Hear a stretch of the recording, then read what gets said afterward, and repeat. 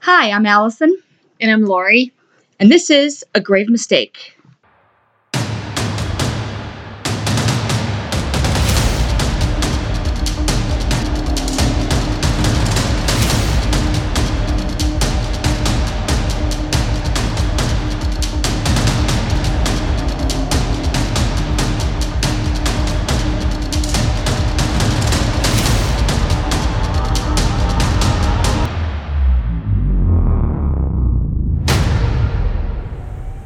So I have a question to ask you before we get serious. Okay. Corey and I were out to breakfast this morning, and I ordered pancakes because that seems to be the only safe thing to order nowadays. And he looks at me and says, "So, what are you going to complain about today?" Ooh. Now, I used to just get... out of the blue? Oh, he's a shit. I used to get Oh. these home-style cinnamon French toast Okay. things, right? Sounds But good. but they stopped... So, French toast. How do you make French toast? You dip them in the egg and then... Both sides in the egg? Yes. Mm-hmm. Yeah. Well, they stopped doing that. They start... So one side is like eggy, Oh. and the other side is this crunchy, hard, dry toast. Oh my. It's disgusting. So am I wrong if I send that back? Because I don't want to eat that. Not at all. Okay, thank you. Thank you. Oh, guys never send it back. They just eat it. No, I can't. I did that once. I sent it back. I said, and this When is they're gonna after. spit Well, in wait. your This is food. after I specifically requested that both sides be dipped in the mixture, right? Right. And I try to not be old lady like that. I try. Right. And not be bitchy But and... right, but like, over the if neck. I'm gonna pay for it and I want to eat it, Yes. come on. So it came I back. think that's cheap. It came back burnt, Oh. and I looked at that plate Ah, that's not and I looked at the good. waitress. And I was like, "No." And she's like, "Yeah, Well, they know, right. they know," but Oh. but yeah. So okay, so Oh, I'm my not in the wrong goodness. here. No. So I'm like, it's ridiculous. It's ridiculous. Wow. Did you people forget? Would he have how- eaten it? Yes, he would have. Burned? No, not burned, but like if they only Oh. did one side, Okay. the whole French toast Wow. debacle. You know what, though? So I don't order it anymore. I just get Why pancakes. do you guys go there? We've tried. Okay, so this is like our go-to place. We love the waitress. Yes. She's awesome. But the food But- sucks. But see, it used to be really good, and then it just started going Is it downhill. like new ownership or something? No, the same Greeks. Oh. Greeks. Say no same more. Greeks. Say No, actually, no. more. Like, they know us. They'll like, oh yeah, come on in, grab a booth. But even but- still, though. but- it's run so by we Greeks, went to- And I'm Greek. So we can say this. So, They want So- to save a dime and don't flip it twice because they're saving money. well, we Oh, went to gosh. that Mad Rooster. I don't know where that is. It's not. It's in Kenosha, but that's that Oh, one where I a got you that T-shirt. Because it's a rooster and you love roosters. I love them.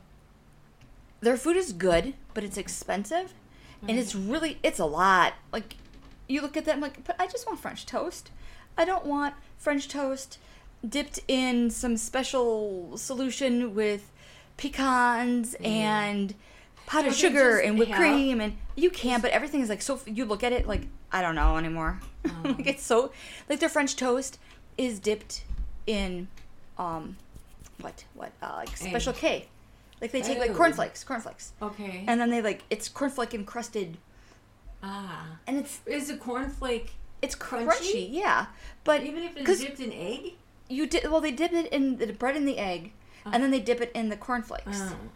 But it's a And lot. then they put it? Yeah, and then they flip it and yeah. Oh. So we've kind of like I ordered chocolate chip pancakes once. Mm. I OD'd on chocolate. Oh gosh. There's so yeah. many inside of it. There was tons of chocolate chips on top of Oh it. my It was gosh. it's Well, at least it's they too don't much. It's spread. extra. Everything there is just extra. Oh. And you're like, I just want something normal. And then we tried this other place last weekend, and that kind of sucked. So we weren't going to do that. They did the same thing with the French toast there, too. Oh god. Only I'm like- one side? Yeah, and they did that to him, too, because I got the cinnamon French toast and he got the plain. Yeah. He's like, yeah, I kind of see what you mean about the French toast. I'm like, oh, Oh. uh-huh, because it's you. Right. But one day when I got the pancakes back, and they were dark. They They weren't burnt. I don't like dark pancakes. I don't either. They weren't burnt, but they were darker than I liked.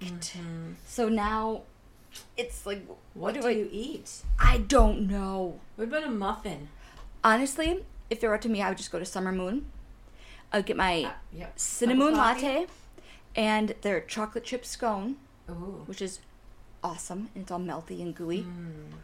And that would be soft. it. Yes, that would be it. That's all I'd be good. Yeah, I'd be happy with coffee. Yeah. But no. He, every Sunday morning, well, because the dogs especially Remy wakes us up at, like, what, 5:30, 6 o'clock in the morning. Yes. So then, gotta get up and go to breakfast. So what did you say when he said that? Just give him a dirty look. Well, you wouldn't complain or send it back if it were done right the first time. Correct. If it was good, I wouldn't be complaining about it. But it's not. I don't think I'd keep going back, though. No. I would tell him, go. You go and have your breakfast, and I'm going to go get my coffee and my scone. I wouldn't even do that. I wouldn't leave the house. Oh, No. well, right. I would get the dogs to go back to bed. Oh. Because they've gotten their dental stick, they've eaten. And now they're ready. And now they're ready to, yes. yeah, because that's what they do. When we come so home. your choice is go back to bed? Probably. Oh, hell yeah. Then I'd Yeah. go back to bed. Well, that's what I did today. Do you just have, like, regular coffee then at home? I have my Bones coffee. Oh, then just I like that. love Bones Coffee. Please sponsor us. No, I love they got rid of one of my favorite ones, the peanut butter and jelly one. Ew. It doesn't taste like peanut butter at all.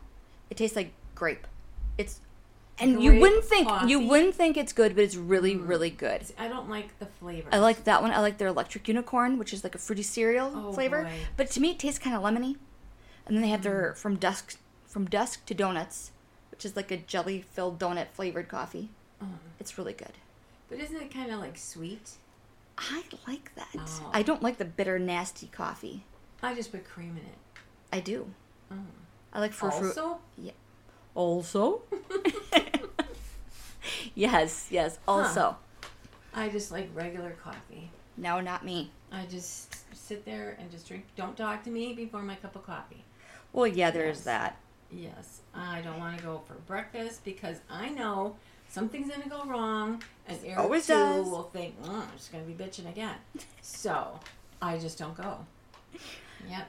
All right, so let's get to true crime. Okay, let's get it. Have you seen? Oh boy.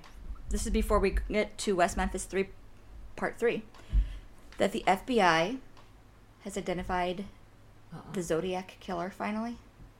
I did not hear that. Yes. So I guess he was an Air Force vet named Gary Francis Post. He died in 2018, and they have a partial DNA sample that 2018. He died in 2018. He stopped killing them. 2018. I was thinking 1218. I thought, wait a minute, when did this happen? What? Okay, 1218. I know. What? Okay. Okay. So he just died recently. Yes. And So wait, when did these murders occur? I don't know. Okay, is this like in the 60s? The Zodiac. Because I think so. remember Probably that. 70s. 70s seem to be a great time for For murders? for serial killers. Huh. Let me look. Zodiac. I'm trying to Google it. So this guy has been like out Yeah. his whole life. So Yup. did he stop?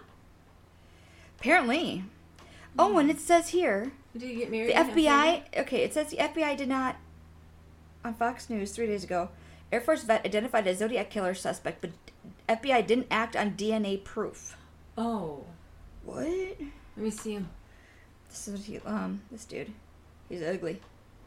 Well, he's old too. Well, he's old. Yeah. Yeah, I don't know if he'd be ugly. So he was active during 1968, 1969. Okay. Yeah. Okay. That's so that's very interesting. So he never went to jail. No. How many people did he murder? Let's find out. Because I'm sorry, but the 60s, 70s didn't really appeal to me. 5 confirmed dead and Aw. 2 injured. Possibly 20 to 28 total dead, but Oh claims my. to have killed 37. Oh. That's what it says. In Northern California, also possibly Nevada. Okay, so now they just. I mean, what did they do? Did they just decide to I look think- at the DNA again? And I wonder. why did they bring it back? I bet it has something to do with the you know how the DNA tests and stuff nowadays, the familial DNA? That's how they got the Golden Gate Killer? No, I don't know about this stuff. Okay. Yeah, so that's what... So he's never spent any time in jail? No, I don't think so. Well, he was But a former... they He knew. was in the Air Force. Wow. Yeah, that's... He killed all those people? Yeah. That's fascinating. Wow. So that's what it's saying. Okay, so wait, so he's dead now? Yeah. Hmm. Yeah, so we know where he is. Yeah, but all of a sudden now, Right.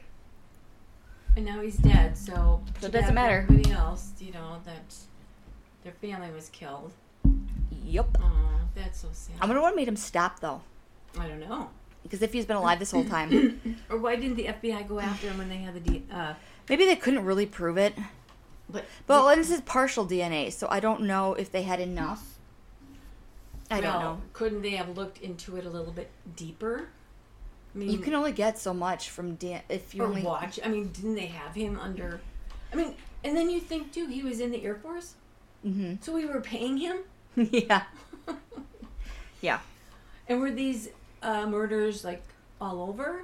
California, Nevada. Possibly And Nevada. that's where was he stationed Probably. there? Oh, my gosh. Did he have a family? I didn't really look into it that much. You can only get so much information, like right now, because it just kind of came out. See, it sounds like another show.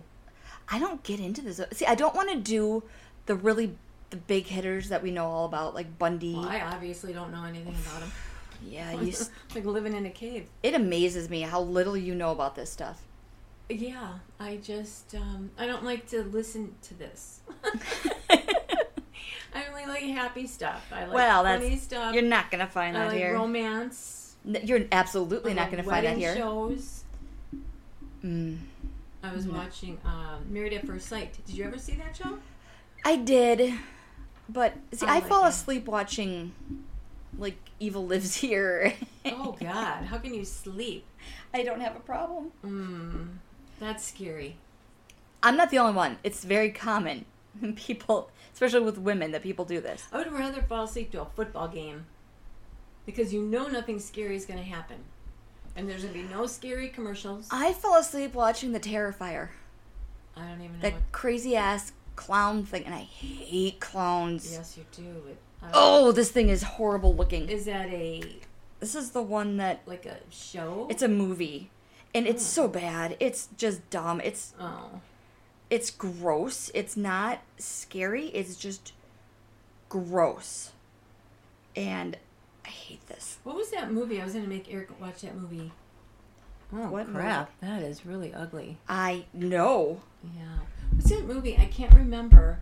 But it was with a girl and a guy, and then they, like, accidentally rented, like, the same place. I don't know where it was. Is one a ghost? No, but this thing had, like, boobs, and it would breastfeed. Oh! What? I was going to make him watch that. What was the name of that? I know what you're talking about. Yeah. Because I was watching it. What?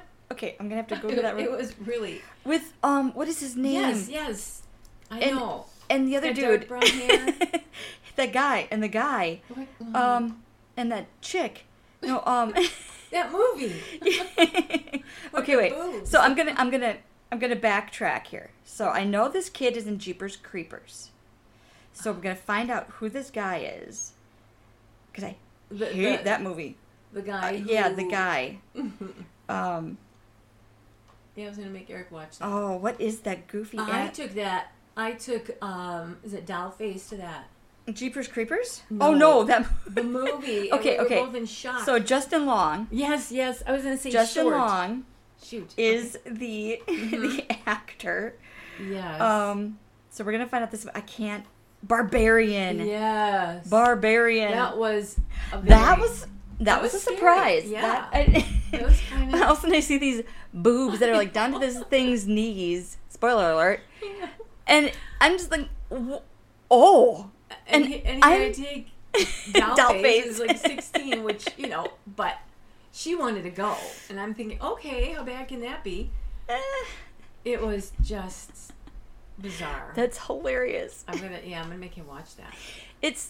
Corey he's playing a video game while I was watching it, and I was very, I'm like, oh, and make all these noises, because it wasn't scary, it was just gross. Creepy. It was gross. And he came out and he said, what are you watching? Yeah, that was, wait, what is it called? Barbarian. Crap, you gotta write that down. I'm gonna have to, I'll take a picture of it and text it to great. you. I'll forget and think, what the hell What is this? Oh my god, yeah. Yeah, that was something. That was, wow, yeah, his character really pissed me off. It did. But it was interesting. Okay, Yes. all right, so let's get serious again. All right, okay. So before we get into the story, I do want to talk about a missing person. Is that my phone? Shut your phone off, lady. That was you. Yeah. Sending me something. Yes, but you don't. Okay. Oh my goodness. It's off. Who's that? All right, we're talking about a missing person. I posted a picture of her on our Instagram. She had the dark hair? Yeah, Madeline Kingsbury. Yeah, she was cute. She's 26 years old, lives in Winona, Minnesota. She's 5 That feet, rhymes. 4... Oh my goodness. Winona, Minnesota. Oh, okay. It's Okay. after a glass of wine. And- Okay, this is not funny. No, it's not. Okay. All right. 5 feet, 4 inches tall, 135 pounds. She has short, curly brown hair. The police believe that her vehicle, a 2014 dark blue Chrysler Town & Country, may have traveled from Winona to eastern Fillmore County, I'm assuming it's in Minnesota, on the day of her disappearance. So they're asking anybody in that area to check their security cameras, doorbell cameras, game cameras for any signs of the van passing through or stopping in the area. When was this? Well, just wait. She has 2 children, 2-year-old and a 5-year-old. Uh-huh. She was an employee of the Mayo Clinic. She's missing since March 31st of this year. Okay. She was last seen at her home. She didn't show up to work as expected. She didn't answer calls from family and friends. She didn't pick her children up from daycare that afternoon. She didn't make other arrangements. She just fell off the face of the earth. Law enforcement has called her disappearance suspicious, but they noted that they are not prepared to identify a suspect or person of interest at this time. They believe her disappearance, again, was involuntary and suspicious, which, yeah. Well, don't they say, though, after, was it 24 hours or 48 hours? Yeah, it's good luck. Police have drafted and served numerous search warrants as part of their search efforts. A Minnesota judge has ruled that the children of Madeline will remain in custody rather than be released to their father, who says he is cooperating with law enforcement at every turn. Like, we're going to get into it. Winona County District Judge Mary, I believe it's Leahy, said that, quote, "It is in the best interest of the children to remain in the protective care of the responsible social services agency," right, unquote, rather than being handed over to their father, Adam Fravel. Fravel did not have custodial rights to the children prior to Madeline's disappearance, but on April 4th, CPS took custody of the children who had been with their father at the grandparents' house. So how he got them, I don't know. Maybe they were called after no one picked them up. Right. That's a possibility. But so wait, so he could not see the children? He did not have any rights to these children at this time.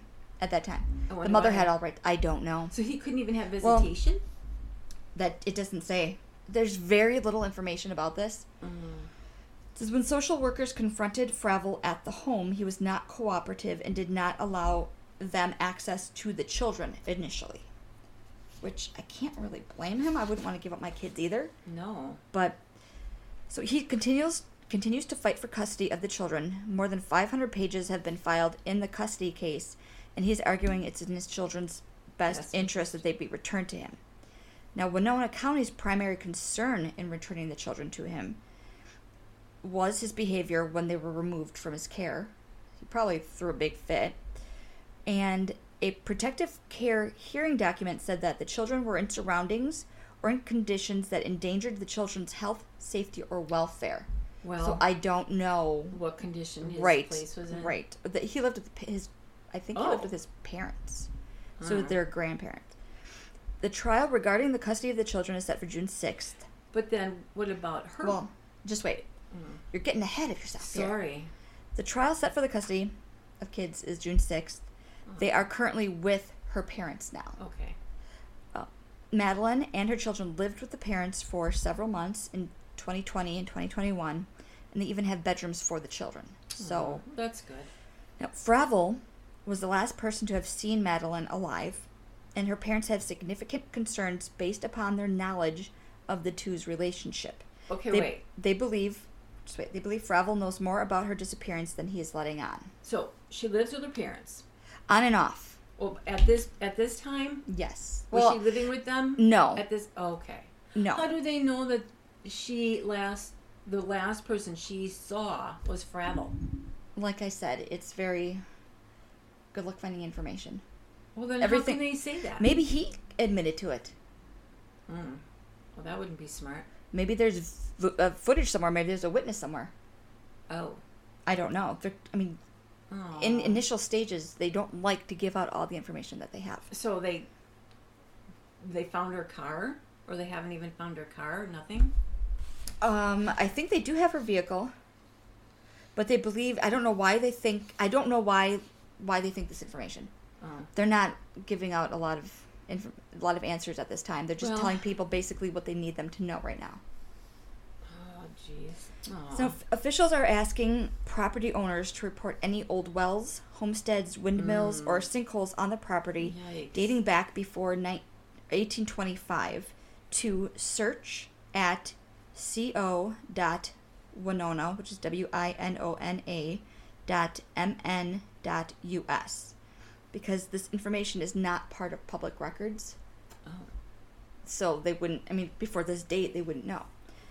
They are offering a $50,000 reward leading to information finding her.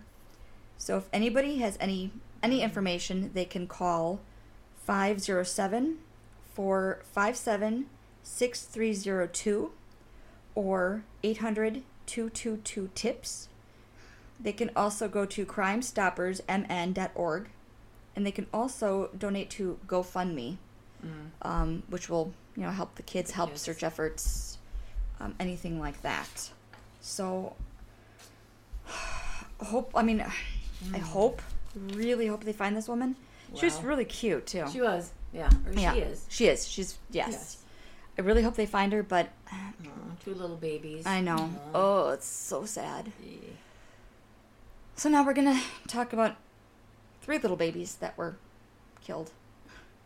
Yeah. Now, last time we discussed Jesse's trial, and he was convicted. You look confused. No. Okay. I do remember. Okay, just took you a second? Yeah. We're at the West Memphis 3 now. I know. Okay. So Jesse was convicted, and they tried to get him to testify against Jason and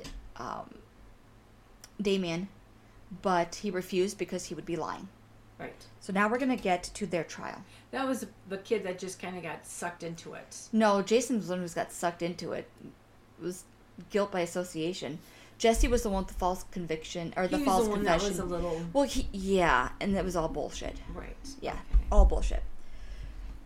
So, we should finish this up today, because I don't want to be in this world anymore. Because it's a horribly... What? No, it's a horribly depressive... Every time I see wooded areas, I think, Every time you have a story, it's... Could somebody be in a... Oh, God. Could there be a body in there? Don't you think? Yeah. When I was researching all this, Corey and I were... I think it ticks. Of course you do. He made me go for a bike ride with him, which... When was this? I think it bruised my butt cheeks. And we were riding past this one area, and I'm like, could probably put a body in there. Oh, gosh. They'd find it pretty quickly, but that's what I think of when I see the woods, or Missing 411, which we'll get to those in a different episode. You'll love that. We'll do it right before we go camping. So, are you going to go camping? Wait. I misspoke. Oh. I don't know. We'll discuss. Yes. I have fun. I have it's not requirements. Bad. I have requirements. It's in an RV. Yes. A clean RV with running water. What am I going to do with my dogs? Oh. Well, one of your brothers. Yeah, we'll see. Okay. Yeah. Well, this requires further discussion. Let's just wait. If I can do it, Hold you can do it. your horses, lady. Hold on. All right. Get a lot of bug spray. Oh, God, I'm going to reek. Yeah. All right. So, this is Damien and Jason's trial. On a normal day, throughout all of this craziness, there were 3 state troopers, 5 sheriff's deputies, just there to lead them to and from the courthouse. Okay. And they had to wear bulletproof vests. Jason and Damien did, because people were so pissed. Jesse decided not to testify. And I said this before, but according to stepmother, Jesse said he was not present at the time of the murders and that he knew nothing about them. He said that he had admitted to the crimes after his conviction because he was afraid of the men with guns and of what would happen to him in prison. Well, yeah. He was under the impression that testifying would significantly reduce his prison time. He also said that he was told if he didn't testify, Damien and Jason would not be convicted, and while he rotted away in prison, they would go after his girlfriend. Oh my gosh. That's what the prosecutors were telling him, all this crazy stuff. Jesse's parents told him that if he lied, that would be something he would have to live with for the rest of his life. And he decided not to testify because, quote, "This way, if I ever do get out, my name will be clear and I can live pretty much a decent life." Now... And how old are these kids? Like 16? Jason and Jesse were 17. Damien was 18. Now, voir dire, or they pronounce it differently, but I took French, so that's just the way it is in my head. Okay, I can't. I agree. It's the legal process by which lawyers question potential jurors to determine their ability or their suitability to be in a specific trial. It's supposed to be questioned. They're supposed to be questioned in front of both attorneys. Yeah. The defendants, everybody like that. Yes. But in this case, Judge Burnett decided to have potential jurors questioned in private. I probably because they couldn't against the law. we'll get to that. So Arkansas law requires all trials and hearings to be held in public. Yes. Days after this happened, the Supreme Court ruled that the questioning of potential jurors in private had been in error, but the improperly impaneled jury remained seated and the trial continued. Of course. So this is just another corruption. There's more corruption in a long line of just corruption. Yeah, it's horrible. It's absolutely horrible. Oh my god. Now, during sorry, touched your finger. During questioning, yeah, I know I need to shave. No, it's very soft. So I was surprised. I thought, oh, look at that. It was I'm funny. stubby. I was by what do you call Black him? Panther? No. T-Rex. And he went to, I don't know, get up or something, and he leaned on my leg. He's like, "Oh, that's Harry." And he just walked off. Oh my gosh. He is so funny. Yeah, I didn't know he would Kids, man. shave, not shave. Oh, Oh, that's Harry. Whips his hand away. Like, what the heck is that? Like, I'm gonna get bit. Oh my gosh. God. Get my fingers tangled in that. Funny. All right. Oh, so during questioning, Ridge was asked how the police had handled the evidence they found with the bodies. Because remember, it was all they were all wet. Oh, that's right. Ridge said that since the clothing and shoes were wet, they were left to air dry on the floor of Gitchell's office. Wow. Now, can we say contamination? Really? Or who knows? Yeah, exactly. Anything that was on his floor is now on these clothes. Right. Anything that may have been on the clothes is probably on the floor. Or that you couldn't put something on it on purpose. Right. Oh my It's gosh. Talk about mind-boggling. the evidence. Now, Damien's attorney asked Ridge about the 2 sticks that were marked as evidence, but the police had not taken from the crime scene until almost 2 months later. Oh. And those same 2 sticks? Yeah, those sticks that they found. They're like, oh, this looks good. Yeah. Ridge said, I didn't take this stick into evidence until the statement of Jesse Miss Kelly, in which he said, and then he got cut off. Because, remember this, they had a separate trial from Jesse because Jesse confessed. Those 2, Damien and Jason, didn't. Right. They could not enter the confession into evidence. So right there, that's grounds for a mistrial. Oh. grounds for mistrial. Well, why didn't the attorney... Well, because here's the thing. They, how if they don't grant a mistrial, the judge will say, I'm going to order the jury to disregard that statement. Exactly. But they really can't. Right, because you heard it. Yes. That's basically what's going on here. So again, Attorney Price demanded a mistrial because I just said this. Mm-hmm. But Judge Burnett denied this, which is because he's in on it. Right. Damien's defense strategy and Jason's defense strategy were at odds with each other. Jason's attorney did not want anyone to be allowed to mention any cult activity or anyone attempting to assert that cult activity had been involved because this is ridiculous. It had to be... He wanted it to be demonstrated as fact before it was even brought into as possibly a statement or witness or anything like that. How can you do that, though? I mean, if somebody's going to say something... And that's why he wanted their trial separate. Because anything with occult activity had been linked to Damien, not Jason. Oh. So that's why he wanted a different... He's like, no, I don't want that word even mentioned at this trial. Okay. Because there's absolutely no evidence of it, any of it. Well, right. And Damien's lawyer wanted to be able to use the idea of cult activity to show that the police had focused on that to the exclusion of other more reasonable motives while they were investigating. They zeroed in on that, and they didn't look at anything else. So they're completely at odds with each other, which they should have been allowed to separate the trials. But of course, they weren't. Well, it's kind of hard to do that, though.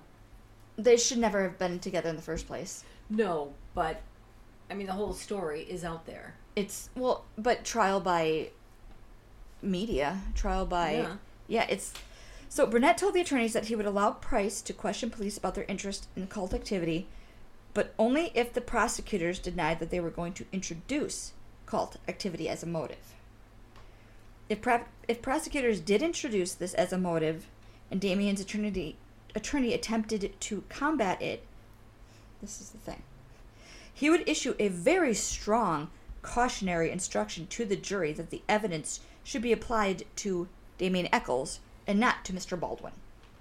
Again, saying, okay, this evidence that you're hearing, it only applies to this guy. Forget it when you're thinking about this guy.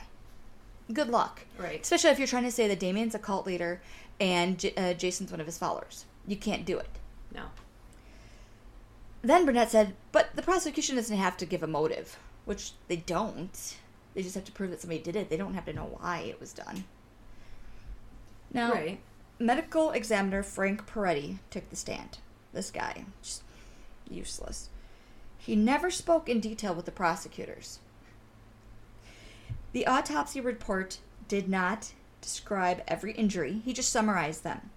And he did this so that the report wouldn't be too long.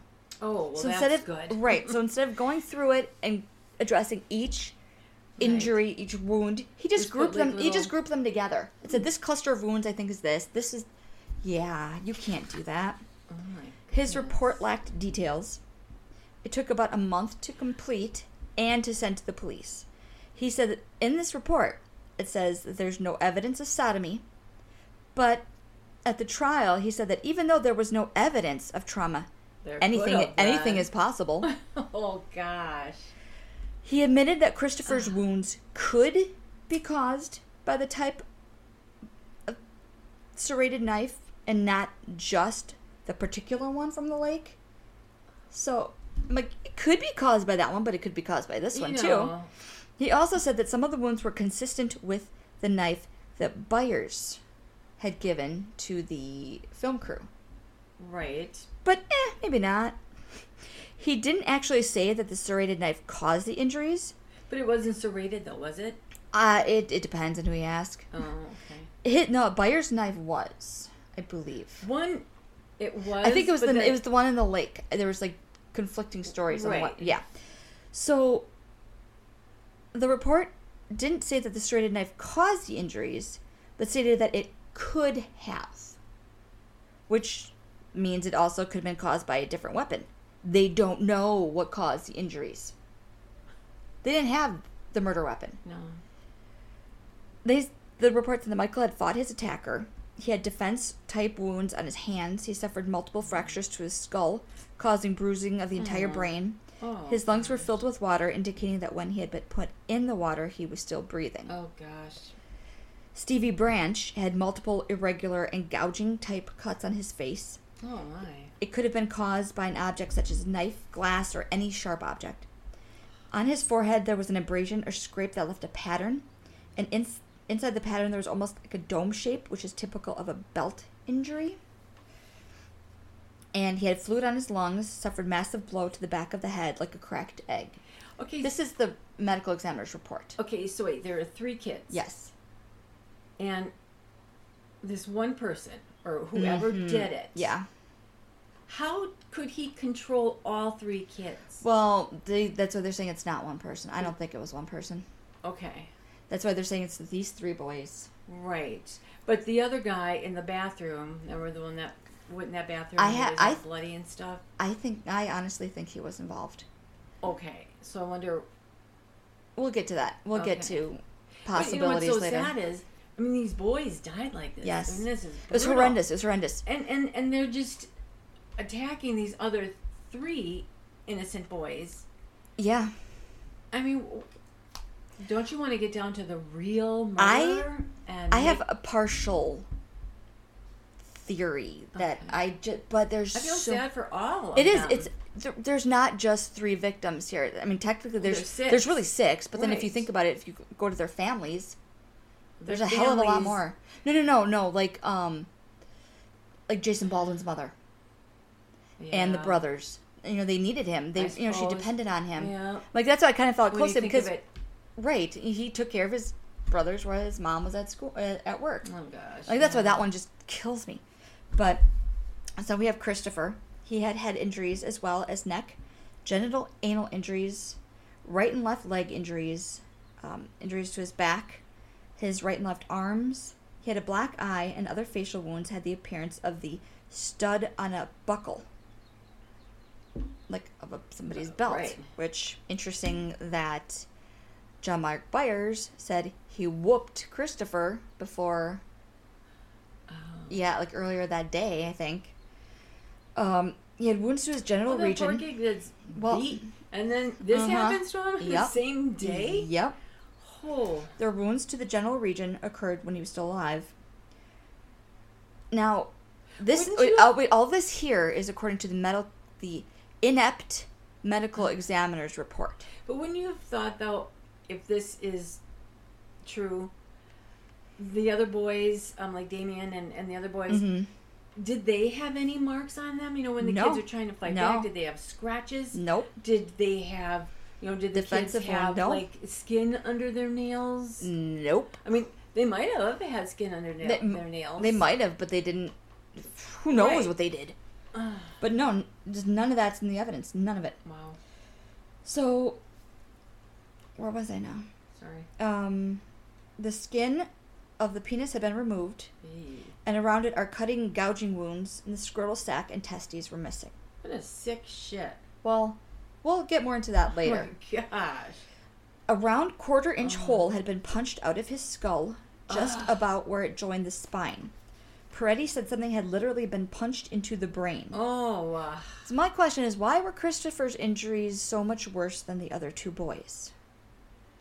If that were my son, I'd never ever be able to sleep. No. Well, that's why one of the every time I close one of the my moms eyes, one of the moms didn't know about all this until the What? trial. She didn't want to know. Oh. Yeah. No mosquito bites had been found in the boys, even though there were numerous reports of how thick the mosquitoes had been. Remember, it chased That's out. strange. No, it's not. Mosquitoes are attracted to blood. No blood, no mosquitoes. The boys were killed elsewhere. They weren't killed there. Otherwise, there would have been a lot of blood. Oh. That was just a dump site. Oh. And the thing is, so if you watch the Paradise Lost documentary, which I did not expect. So, like, the first scene, it has, like, Metallica playing, because they did music for it. Okay. Because the boys are fans of Metallica, and they wanted to help them out. So in this documentary, they used the video footage taken, like the police footage taken of the bodies when they're like, you see the bodies on the ground. It's like You watch that? Yeah. Oh, I didn't expect that. Oh, I did not see that coming. Yeah, no kidding. And I'm watching him like, is that? I'm like, oh, it's very sad. The whole thing is very, very, very sad. It's, if I could pick one mystery to know, it would be this one. I want to know who did it and why. Out of all the rest of them out there, this is the one that drives me nuts. Because you just don't know. I mean, I have and they still don't know? No. But we'll get more into some But other... yet... Okay. Well, just wait. So Peretti admitted that he only put the causes of death on the cause of death sheet and did not mention any of the injuries. He admitted that there was no evidence of strangulation. The boys had not been tied with rope. He said hundreds of items could have been used to inflict the injuries and not just the sticks that they had in evidence. Right. He said any serrated knife could have caused Christopher's wounds. Yeah. Peretti said that the castration performed on Christopher would take skill, precision, and knowledge. It would take longer than 10 minutes to do this in his lab with his lights and his scalpel. And it would take significantly longer to do and would be more difficult in the dark, in the water, and surrounded by mosquitoes. There's no way it happened there. Christopher Byers had bled to death from his injuries. So wait, somebody knew how to do this? Well, this is what he's saying. This is their theory. But we'll get into another one later on. Who would know how to do that? No. We're going to get into another one later on that makes way more sense. Oh. So, where was I? Sorry. Okay. So, Christopher Byers had bled to death. Blood was gone from the body and his organs were pale. Oh. Peretti testified that it would be extremely difficult to clean up that amount of blood. It would have soaked into the ground, but it'd be very difficult to do in the water, so the boys were probably killed somewhere else. So no one knows where the hell they were actually killed. No one went looking for the primary site because they just took everything at face value. Well, not even. And they took things at face value and then they made things up. That it didn't happen there? I don't know. Well, like, other experts chime in later, which we'll get to. So Peretti also testified that the time of death was between 1 and 5 a.m. This contradicted the police theory and Jesse's confession. The murders appear to have been committed 4 hours later than what would have been possible, according to the state's scenario. But I think the time was wrong. And other experts, that comes up later. There's something out there that just makes this guy look like an idiot. On the autopsy report and during Jesse's trial, ME did not give an estimated time of death. Actually, we're going to get into it now. During Damien and Jason's trial, he said it was between 1 and 5 p.m. based on lividity. But here's the kicker. The presence of blowfly larvae in the nose and eyes of the bodies put the time of death at 7 or 8 p.m. Blowflies find a body and they lay eggs within minutes of death. They lay eggs in the mouth, the nose, the eyes, and open wounds. They lay hundreds of them. It takes up to 24 hours for eggs to hatch into larvae. This can be affected by temperature and humidity. The process speeds up as the temperature increases and slows down as it gets cooler. Oh. Not sure what happens if it's submerged in water. Can you imagine being an examiner? I would, yes. Ew. I would love to, oh my but God. so I looked into this and I couldn't Poor find people. what happened if it was submerged in water. Like I'm on so many watch lists for my search history, but so according to the blowflies alone, there's no way that this can happen in less than 16 and a half hours. So Peretti's time is wrong. These boys were killed between 7 and 8 p.m., which is when Damien Echols was with his parents visiting the friends. They don't believe that. Now, Judge Burnett would not allow the defense to question Ridge about his interview with John Mark Byers after the blood had been found on the knife's fold. The prosecution did not want the jury to know that within the past 6 weeks, the police had formally read John Mark his rights and had questioned him about the murders.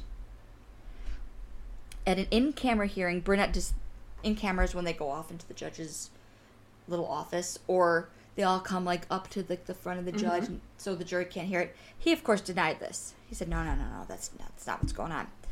The defense wanted to question Christopher Morgan, who had confessed to the murders. Then, remember in the beginning, because remember he and that other guy, Holland, they took off and went to California. This is the hypnotist. Oh, okay. So they wanted to question him because he confessed, but then he retracted his statement, just like Jesse did. Jesse confessed and then said, "No, that's really not happened. I just told you what you wanted to hear." Burnett told them that he wasn't going to let him confuse the issue with things that weren't relevant. So eventually So he's going to decide what's relevant? Yes. Eventually Fogelman announced the motive for the killings. You know what it was? I have no idea. Cult-related. Oh, gosh, of course. Of course. Cult. Of course. It was cults. Because, I mean, nothing, Those they pesky didn't cults. know each other. I mean, it was just... Yeah. Wow. So Detective Ridge testified that the boys' ages, 8 years old, Yeah. was a number used in the Wiccan religion, which... For what? I've read many strange things. I have not found this. The only thing I have found about the age 8 is due to like the adrenochrome, that kind of thing. That's like a whole conspiracy theory, not conspiracy theory. I tend to believe it, but we're not going to get into that here. Okay. But could it be a reason? Adrenochrome for these boys, no. Okay. Absolutely not. They probably There's a wouldn't way even know they about wouldn't. that, though. No, it wasn't known about it then. These poor, nothing boy. You got to be rich and elite to know about that shit. Okay. All right. Anyways, he said that there was damage to the left side of the boys' faces, which was a sign of the occult. I don't know. This is the first I've heard of that. Where are they getting their information? Out of their ass. Ah. Jason's attorney again requested that the trials be separated because now they brought in the cult. And Judge Burnett refused again. Go figure. How can they sleep at night? Yeah. Prosecutors offered Jason a deal. They said if he pled guilty and testified against Damien, they would seek 40 years. And with good behavior, he could get out in 10 to 15 years. How could he believe Just wait. Jason refused. anything? Well, yeah. Well, and here's the thing. If you think, just say the psycho tortured or murdered these children, you're going to give him that deal? No. Right. And if you think your case is strong enough that you're going to get him, you're not going to offer him that deal.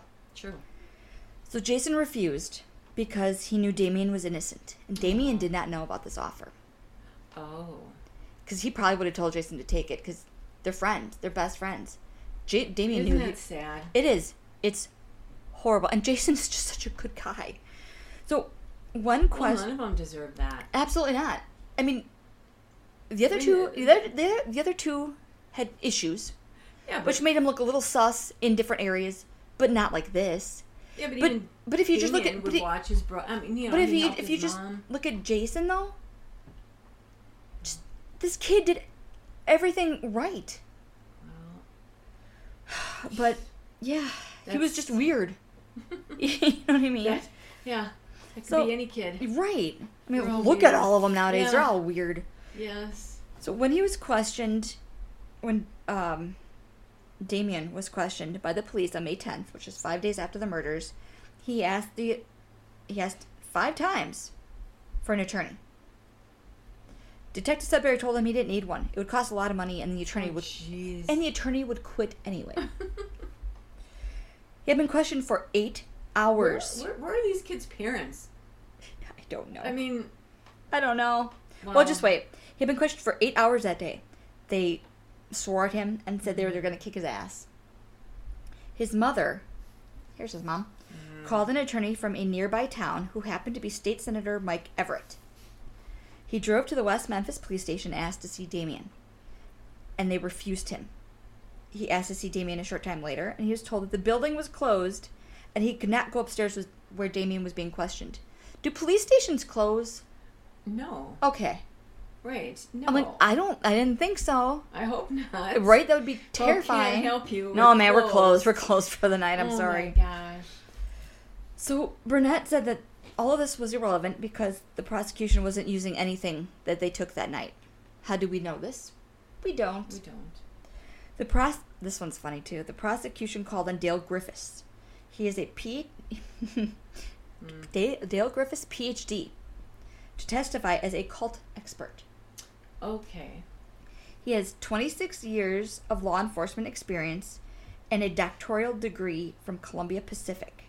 When he was asked by the defense what classes he had taken to earn this degree, he admitted none. This was a mail-order PhD from a non-accredited school. So you just read about it from somewhere. I could be an Right. occult expert. Right. I probably have read more stuff than he has. Well, you can just read anything and say you're an expert. then. Yeah. Burnett allowed him to testify as an expert anyways. Oh my. Griffiths referenced a picture Damien had drawn, and the defense objected, stating that any materials taken from Damien's home before the crimes were committed were confidential juvenile records. Remember when he was, like, I think when his first girlfriend's mom wanted him arrested for something, they took a bunch of his stuff, like his drawings and stuff, and they put it in his juvenile file. Okay. That's sealed. That shit's sealed. Wow. But the judge ruled in favor of the prosecution. Griffiths also I can't speak this morning. Questioned? I testified. Griffiths also testified that he had been contacted by crazy-ass Jerry Driver 5 to 6 times in the year before the murders. And he was asked specifically about Damien Echols. 5 or 6? Yes. So Jerry Driver got a wild hair up his ass every so often and contacted this supposed cult expert, Dale Griffiths, about the occult and Damien Echols before the murders. Yeah. Why? I don't know, because he's nuts and he's obsessed. The crime lab found a trace of blue wax on one of the victims, and they took a book titled Never on a Broomstick from Damien's home. So they're like, well, he has a witchcraft book. Broomstick. He has a witchcraft book. Right. And there's candle wax on a child. It must be guilty. Oh my gosh. I'm sorry, but I have so much candle wax. I have so much incense. And your books are And so strange. I've got some crazy ass books. I have Yeah. crystals all over my house.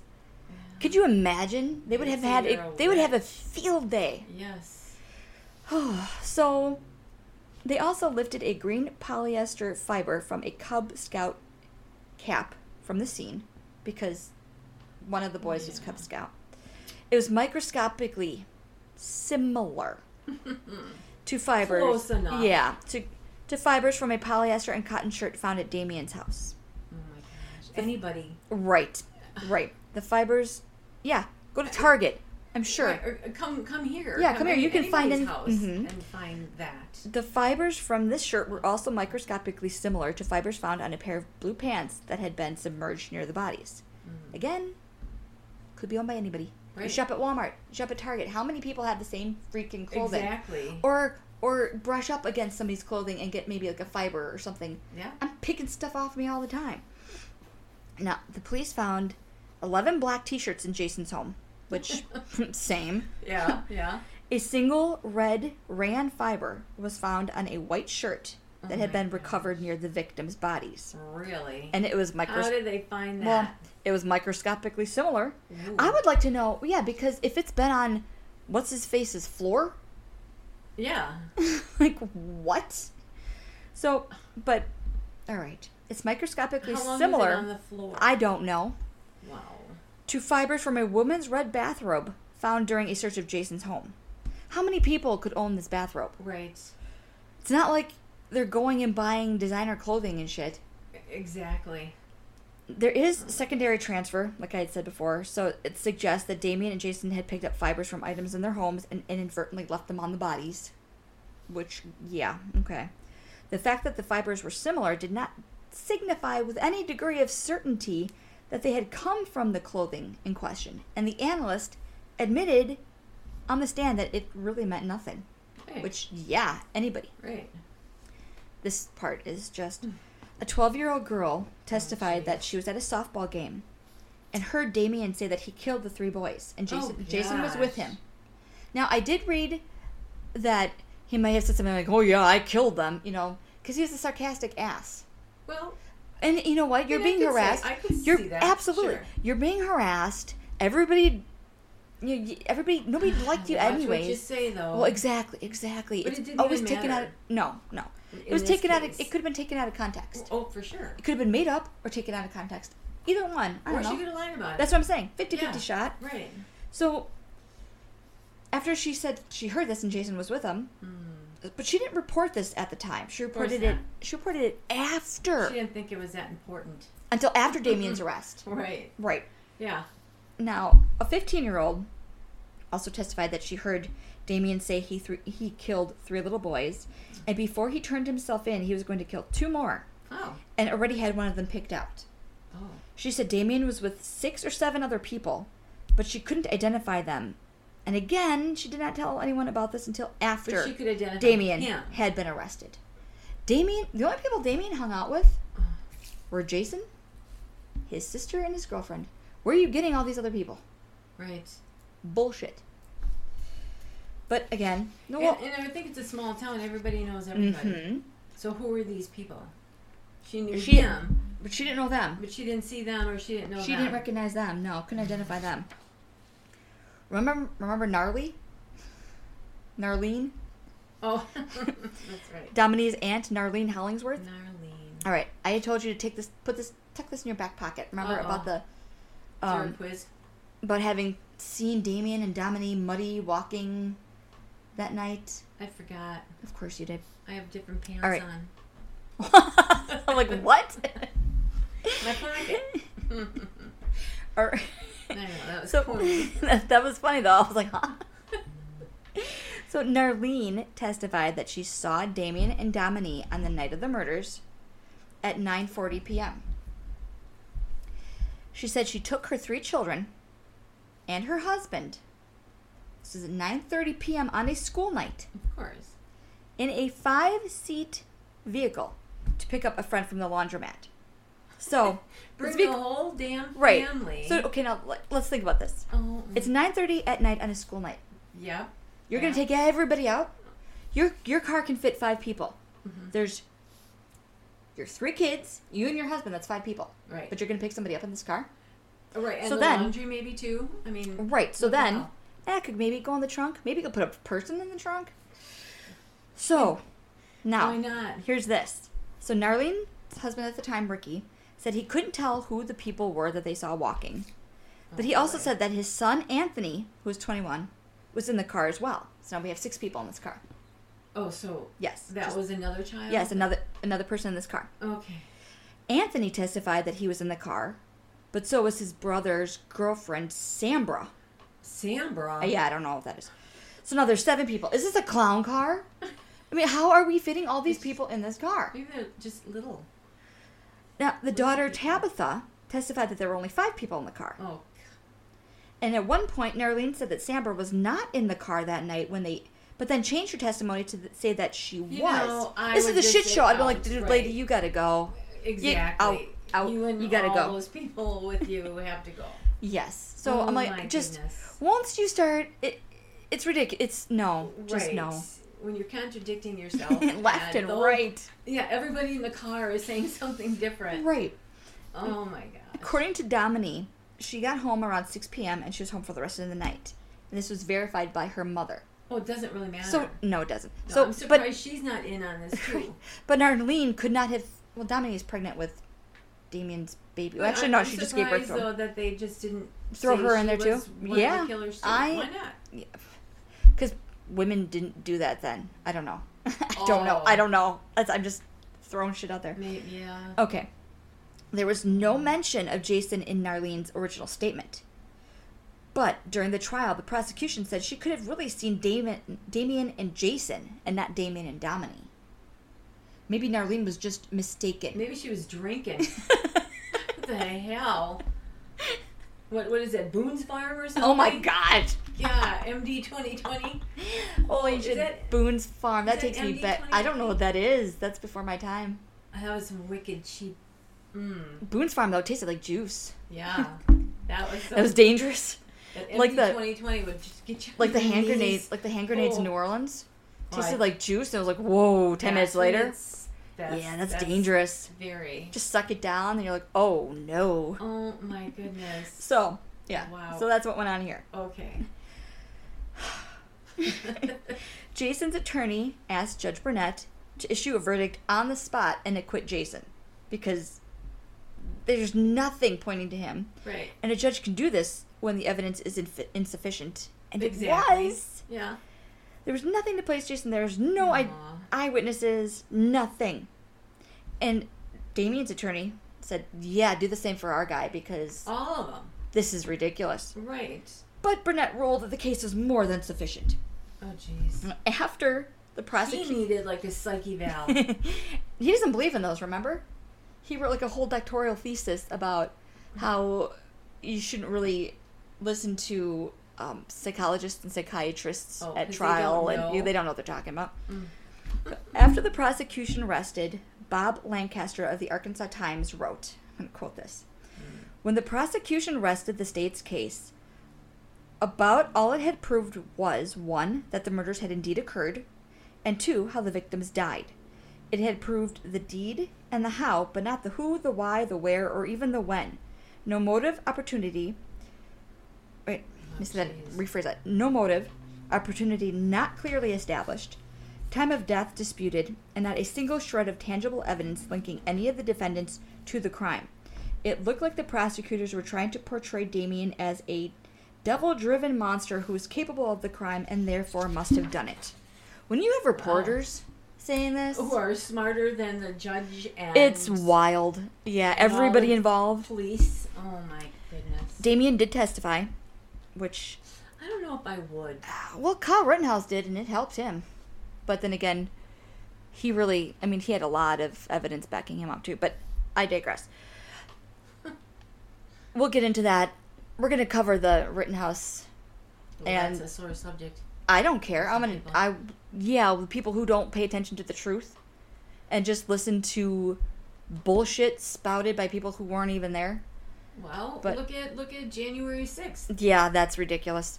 We're not even going to get into Okay. That's really a fiery topic. Yeah. But no, on the anniversary of the Kenosha riots, the fiery but peaceful protests, I'm going to cover that because, yeah, I was close to there and I wasn't, I didn't feel too comfortable. The protest, not the riot. No, not riots. The No. protest. Fiery but peaceful.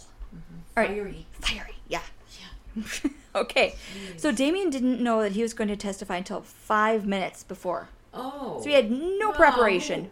Yeah, that, just that was his attorney. yeah, they just threw him out Oh, there. goodness. Like here. What the hell? So when he testified, he obviously read Dean Koontz and Stephen King and Anne Rice. Same. Yeah. He studied different religions. Same. Mhm. Because I would well, stay not away for me from though. that. Yeah. I think they're interesting. Right, but I don't- at that particular moment. I Well- don't know if I would. Yeah, I know. Because he said he always wondered if he had the right one. Oh, sure. Don't we all? No. Well, I mean, I'm confident that I... me too. But yeah, you always are wonder, like... because that's what your parents are. True. Like, if somebody came to me with something, I'd be like, yeah, no, man. You're Everybody believes their own. And it's what they were. right. And this brought kid was up. just... I mean, he just seemed very, like, intellectual, just kind of searching. Which, sure. whatever. Right. There are passages in his journal that the prosecution presented, but they were quotes from William Shakespeare, Metallica, Oh. and The Twilight Zone. Oh, God. Like, are you kidding me? Like, No. so somebody had written, imagine if he had found Edgar Allan Poe. What, like, if you, Oh, like any gosh. quotes? Right. I'm like, Oh, good my luck, kid. gosh. He testified that the book that he had taken out, Cotton Mather on Witchcraft, isn't a book on witchcraft. I already knew this because we had to read this shit in high school. It was written by a Puritan minister and is about different ways they could torture people Oh. or kept them locked up until they gave in and claimed to be a witch, and then they were killed. Does this sound familiar? Yes. So I'm like, wow, just the parallels there. Come on, guys. Like, pay attention. So it was about the Salem witch trials and Right. what these jerks did back then. So when he was asked about how he felt about being charged with the murders, he said different ways. Sometimes angry when I see stuff on TV, sometimes sad, sometimes scared. Which, yeah, I'd be terrified. Sure. Damien was manic depressive, like bipolar. Mm-hmm. When the prosecution asked him what happens when he doesn't take his meds, he says he cries, he stays by himself most of the time, he gets headaches, and he becomes depressed. They asked if he gets violent when his meds are out of balance, and he replied, only toward myself. Ah. Damien was asked why he thought the victims were so young. His attorney should have objected because Damien is not an expert and he would have no way of knowing this, but his attorney had no idea. Yeah. Damien stated that the younger the victim, the more innocent they would be, which, true. The more innocent the victim, the more power the person would have gotten from the sacrifice, and he claimed to have gotten this from books and movies that he watched. Okay. I mean, me, I get this from podcasts I listen to, Yay. Damien's attorney questioned Gitchell. He admitted that the department didn't have any written procedures for handling evidence. He said that they lost the blood evidence taken from the Bojangles restaurant, and said that the audio recording from Vicky's trailer had been inaudible, so no transcript was ever made of this. Burnett declared all of that to be irrelevant. So they've got nothing. Irrelevant. No, they have nothing. Nothing. He allowed the disputed weapons, the lake knife, and the sticks, to be entered into evidence, which, great. He would not allow the defense to call Christopher Morgan to the stand.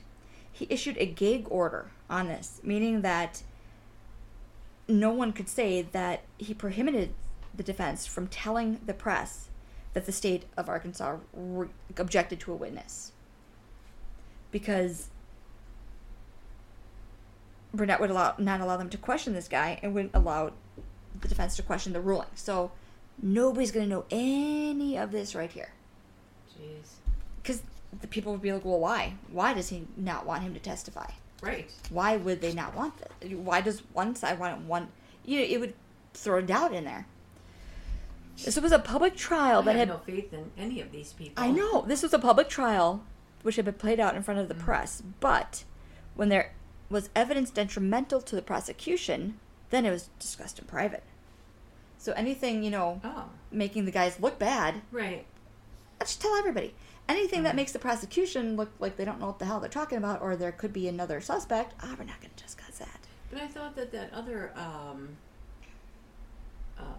who was that guy that wrote in the paper? He was just because he was sitting there. And he's like, okay, this is what they've established. This is it. They haven't convinced me of anything. So this guy, Christopher Morgan, his attorney stated that the drug charges he faced might relate to the murders, and that they represented part of the reason Morgan didn't want to testify. If Morgan took the stand, he would assert his Fifth Amendment right, and it would appear to the public and probably to the jurors that he must have done something. So Burnett ruled that Morgan was not required to testify. What I find interesting about this is that, okay, just talking about drug charges might relate to the murders. Who's a drug dealer that we know of? John Mark Byers. Christopher's stepfather, maybe, I don't know. Which, I find that interesting, that whole connection there. Right. The defense called an expert in hair and fibers from a lab in Texas. Testified that his examination of the red fibers excludes the red robe from Jason's home as being a possible source. Oh. Jason's mother, bless her, had tried to get time off of work to attend the trial and support her son. Her boss wouldn't allow it, so she quit. Okay. But because she had been listed as a potential witness, she could not be in the courtroom. So she gave up her job to spend 3 weeks waiting in the lobby of the courthouse and to never have testified. Oh. Yeah. And you wonder how they made it. I would like to know, yeah. Oh my God. That is so sad. Poor Jason, he felt lost and alone, and he was worried about his family, but he felt that the truth would come out in time. Well, right. Because you would think, you have faith in the justice system. Before the trial, remember, the prosecution offered Jason 40 years. During the trial, they offered him 20. And he said, I didn't think there was no possible way they could find us guilty when we didn't do it. Not in America. Yeah. It's not what I was raised up to believe would happen in America. So Oh, obviously, kid. I know. Gotta learn the hard way. Yep. Now, ordinarily, when a defendant is charged with capital murder, he'll ask the jury to be instructed to consider lesser charges, like first or second degree murder. Right. And prosecutors often oppose that request. But in this case, the prosecution wanted the jury to be able to consider alternatives to capital murder. And because they didn't have anything. Well, right. And they thought, okay, well, maybe we can get him on something. But the defense didn't want that. They wanted the jurors to consider only the most severe charges, because it's insane, or to find them innocent, which they were. And Burnett decided with the prosecution, because he just didn't give a shit. He wanted them dead. The defense thought that there was no way the jury could convict them of these horribly severe charges with basically no evidence. The prosecution knew their case was weak and wanted to get them on anything. Okay, I'm probably jumping the gun. Okay. Well, okay, I shouldn't. Okay. I'll save this for the All right. end. Are you going to remember it? I should write it down. No, right. Write it on my hand. That's what I knew. Yeah. After the defense rested, Fogelman requested to introduce new evidence. Prosecution rested, defense rested, and now the prosecution wants to introduce something else. Oh, yay. Blood had been discovered on a necklace taken from Damien 10 months earlier. Oh, and it was one of the little Well, boys? no. There are two types of blood found. One was a match to Damien. Well, maybe. The other was consistent with the blood type of Jason, Stevie, and about 11% of the Caucasian population. Oh, my Lord. The prosecution had already rested. The evidence was not newly discovered. The prosecution had this necklace the entire time and didn't do anything with it. So if the prosecution wanted to introduce this, they would have to sever Jason's trial from Damien's. So they decided against it. Oh, But how long are you going to keep going? not long after this, the Jonesboro Sun reported rumors that DNA testing had been done on the blood found on Damien's necklace. They wouldn't say what it was, but they kind of just threw that out there. Just, you have a hair on your face. Just to make Got my hair. make people, yes, just to make people wonder, you know? Like, Right. ooh, what was this DNA? Why wasn't, yeah. On March 17th, 1994, after 10 hours and 40 minutes of deliberation over 2 days, both Damien and Jason were found guilty of capital murder in the deaths of all three boys. Oh, my. I bet it would. They were just... I can't. You know, though, I don't know how surprised I would be Yeah. seeing this whole thing play out. like this. Like, this is just a shit show. This is ridiculous. Right. Yeah. But the jury? Well, here... I mean, were they all Actually, given money? I'm getting to this. Just wait. Before the sentencing phase, the jury foreman and his daughter allegedly received threats, allegedly, from someone claiming to be connected to Damien. Oh, gee. Another juror reported receiving crank calls. The jurors discussed this amongst themselves. The defense team worried that the jury wouldn't be impartial and that they had been tainted, but Burnett chose to proceed. It was probably the police calling them right? and telling them you better, make them guilty. So it later came out that the jury foreman, Kent Arnold, had his mind made up. Oh. He actively sought to get on the jury. Oh. He lied to get there and worked to turn the jury against the defendants. He said that because there's no real physical evidence, it was up to him to convince the jury of the defendant's guilt. Oh, my. He even introduced Jesse's confession to the jury, even though it was not presented in court. There were notes found in one of the jurors' personal notebooks that they kept with them. Why didn't the jury ask to see these, what this guy was saying? Because you can ask for, things. Because, asked to see the journal? Yeah. The confession? Because it wasn't allowed. Well, then... They shouldn't have known anything about it. But because this guy snuck it in, and I say snuck loosely, that they were all tainted. But these people knew he just snuck it in. Yeah, they knew. The jurors knew, and yeah. they believed this guy? Yes. Yep. How the hell did he know? I don't know. Where did he get this? Probably from a police officer. Who knows? Attorney, who knows? The jury took Jason's age and lack of prior criminal record into consideration. Geez, thanks. sentenced him to 3 counts of life in prison without parole. What the fuck? Oh, gee whiz. Yeah, That's great. Thanks, helpful. guys. Thanks. Wow. Thanks for that break you gave me. Yeah. Damien was sentenced to death by lethal injection. Oh, God. After Jason had been taken back to jail, he cried it all out Yeah. and then vowed to never cry again. Who is this? Jason. Oh. He prayed that things would still turn out good in the end and that his mother and brothers would be okay. He knew it would be rough for him in prison, but his family would have to live out there with all the lies and the rumors. True. He played basketball with the chaplain, and he studied the Bible. He worked long days in the Arkansas Sun on one of the prison's host squads.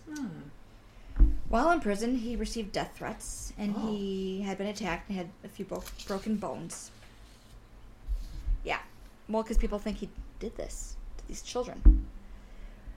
And those are like the lowest forms of life in prison. Yeah. Now, Jason's attorney, Paul Ford, filed a motion for a new trial. He alleged that at a crucial point in the trial, Judge Burnett had met privately with Davis and Fogelman to discuss the prosecution's trial strategy. So this was the conversation about the blood on the necklace. Gosh. Burnett dismissed Ford's motion. Of course. How is that even possible? I don't- That somebody's got Well, all that power. Yeah. So Jesse frequently got in trouble for swearing, refusing to work, fighting, and drinking. He spent a lot of time in isolation. I would too. He eventually learned to control himself and was put to work in the kitchen. Wouldn't you rather be in isolation? Yeah, I would. Me too. But, like, you know what? Just leave me here by myself. I'm safe. Oh, shit. Damien went straight to death row in the state's maximum security unit. It was a single-man cell, Oh, God. and his antidepressant meds were immediately stopped cold turkey. Oh. So he had to go through withdrawal. First of all, Not he even- should never have been on death row because Social Security deemed him like mentally disabled. He never should have been on death row. Never. You cannot kill a person who is not mentally and physically well. You can't. And you cannot stop their medication. No, but they did. I mean, and it's not just because he needs it, but Right. But legally. Yeah. There's so much. that There's so much poor wrong thing. guy had to deal with all of his issues then, and I'm sure they didn't have a Well, therapist. He said the cell block was constantly noisy. The inmates ranted, shouting. There was violence. Guards in riot gear raided cells. After about a month or two guards searched Damien's cell, and they found a knife. He claimed not to have known anything about it, Oh my God, these bastards! and don't was stop. sent to the hole for a month, where he was denied food and was beaten. Oh. Later on- who beat him? The The police. guards, Why? because he was a convicted child Well, you child don't murderer. get to beat them, though. But they do. Especially back in South Arkansas in like the early 90s. Are you kidding me? Oh God! Can you imagine? So, no. When they die and when they get up. Yep. With Jesus. You're just gonna be like, yeah, you're not coming here. Wow! So- Send him to hell. Later on, another inmate admitted to Damien that he had planted the knife. Jesus, this poor kid can't So get a part break. of the cell had crumbled. So Damien's cell, because Yeah, the conditions I'm were sure. horrible. His cell was connected to that of another prisoner named Mark Edward Gardner, who repeatedly raped and raped him about 40 times. He did this to Damien? Yes, because the cell, like the walls between their Oh, cells, no. crumbled. Yeah, he had it bad. Oh. Several high-ranking officers at the prison knew this and did nothing to prevent it. Oh, God. Damien did file a lawsuit against the prison for not doing anything about this, but Oh, boy. I couldn't find out. I couldn't find the outcome of that. I'm sure there was nothing. I'm sure. Nothing. 2 years after the trials, the court-appointed attorneys still had not been paid. So the attorneys raised 44 points in their appeals for Damien and Jason. They went to the Arkansas Supreme Court, and an opinion was handed down 2 days before Christmas of 1996. It was 93 pages long. It was the longest in the court's recent history. They unanimously found that the trial had been fair Oh. and that Judge Burnett had made no errors. But remember, Oh. judges don't like to Of course say not. that other judges were wrong Right. or overturn their verdicts. No.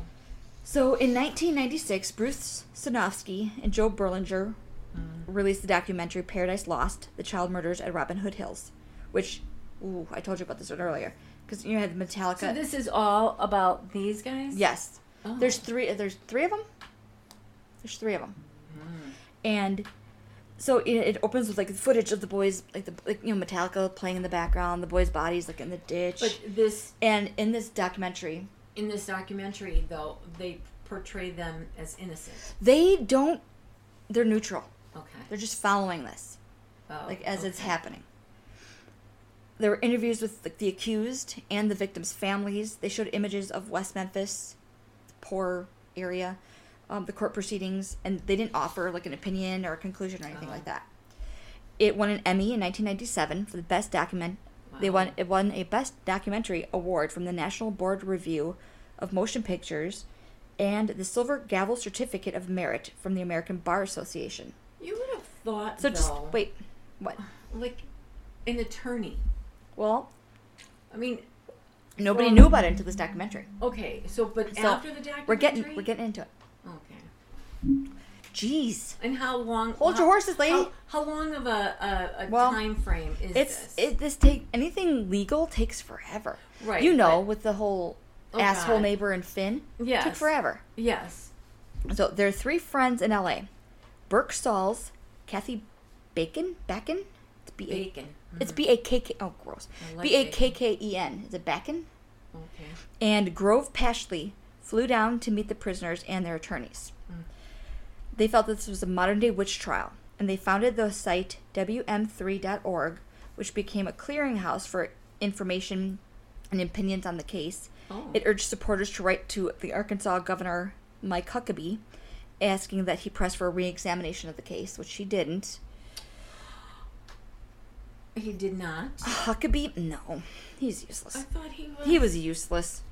In the documentary, Gitchell encouraged people to view the evidence for themselves. The website also raised money to pay for experts to review the case. At the time of the West Memphis investigation, the Arkansas Medical Examiner's Office had lost its accreditation. Was there a fire? No. Well, just wait.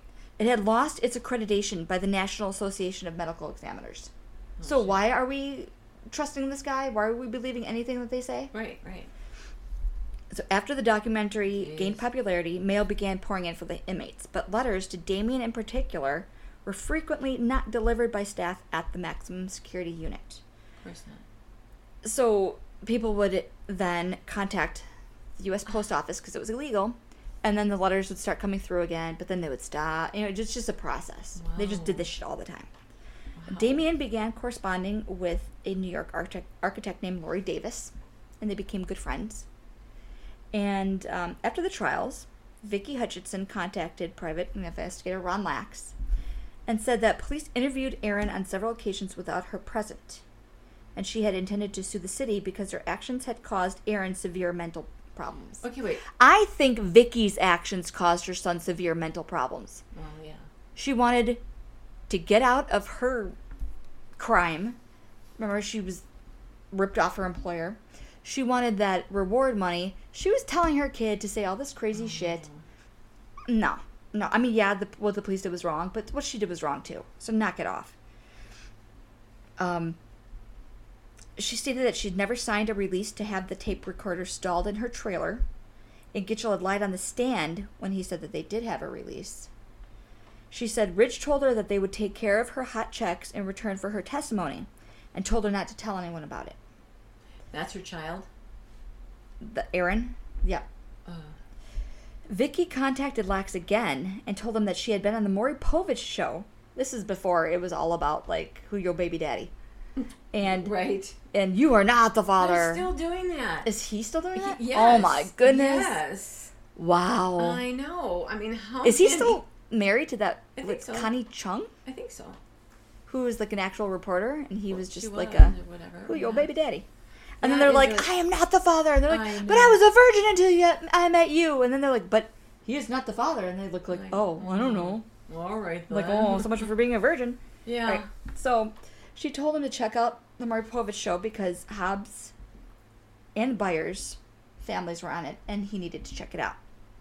Now, 8 months after the defendants were taken to prison, Terry Hobbs, Stevie Branch's stepdad, right, Yeah. beat up his wife Pam. Oh, my. She called a relative and said she thought that Terry had broken her jaw, so Pam went to the hospital.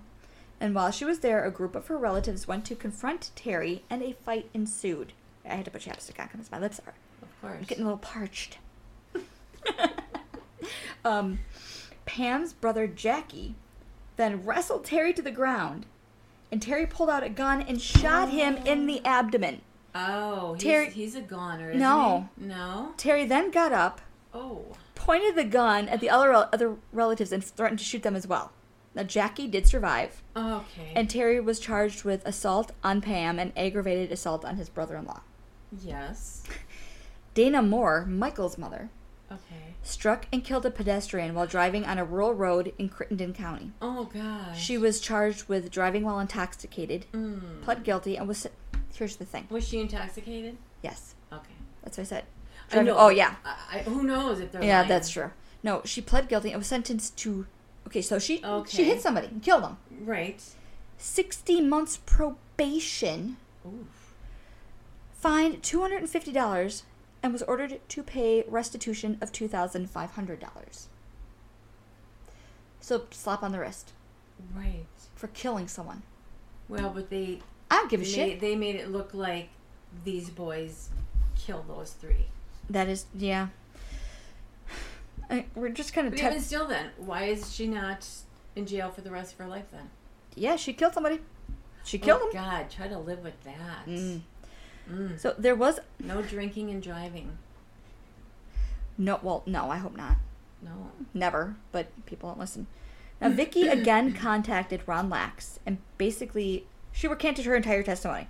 She said that everything she had said was what the West Memphis police wanted her to say, which is true.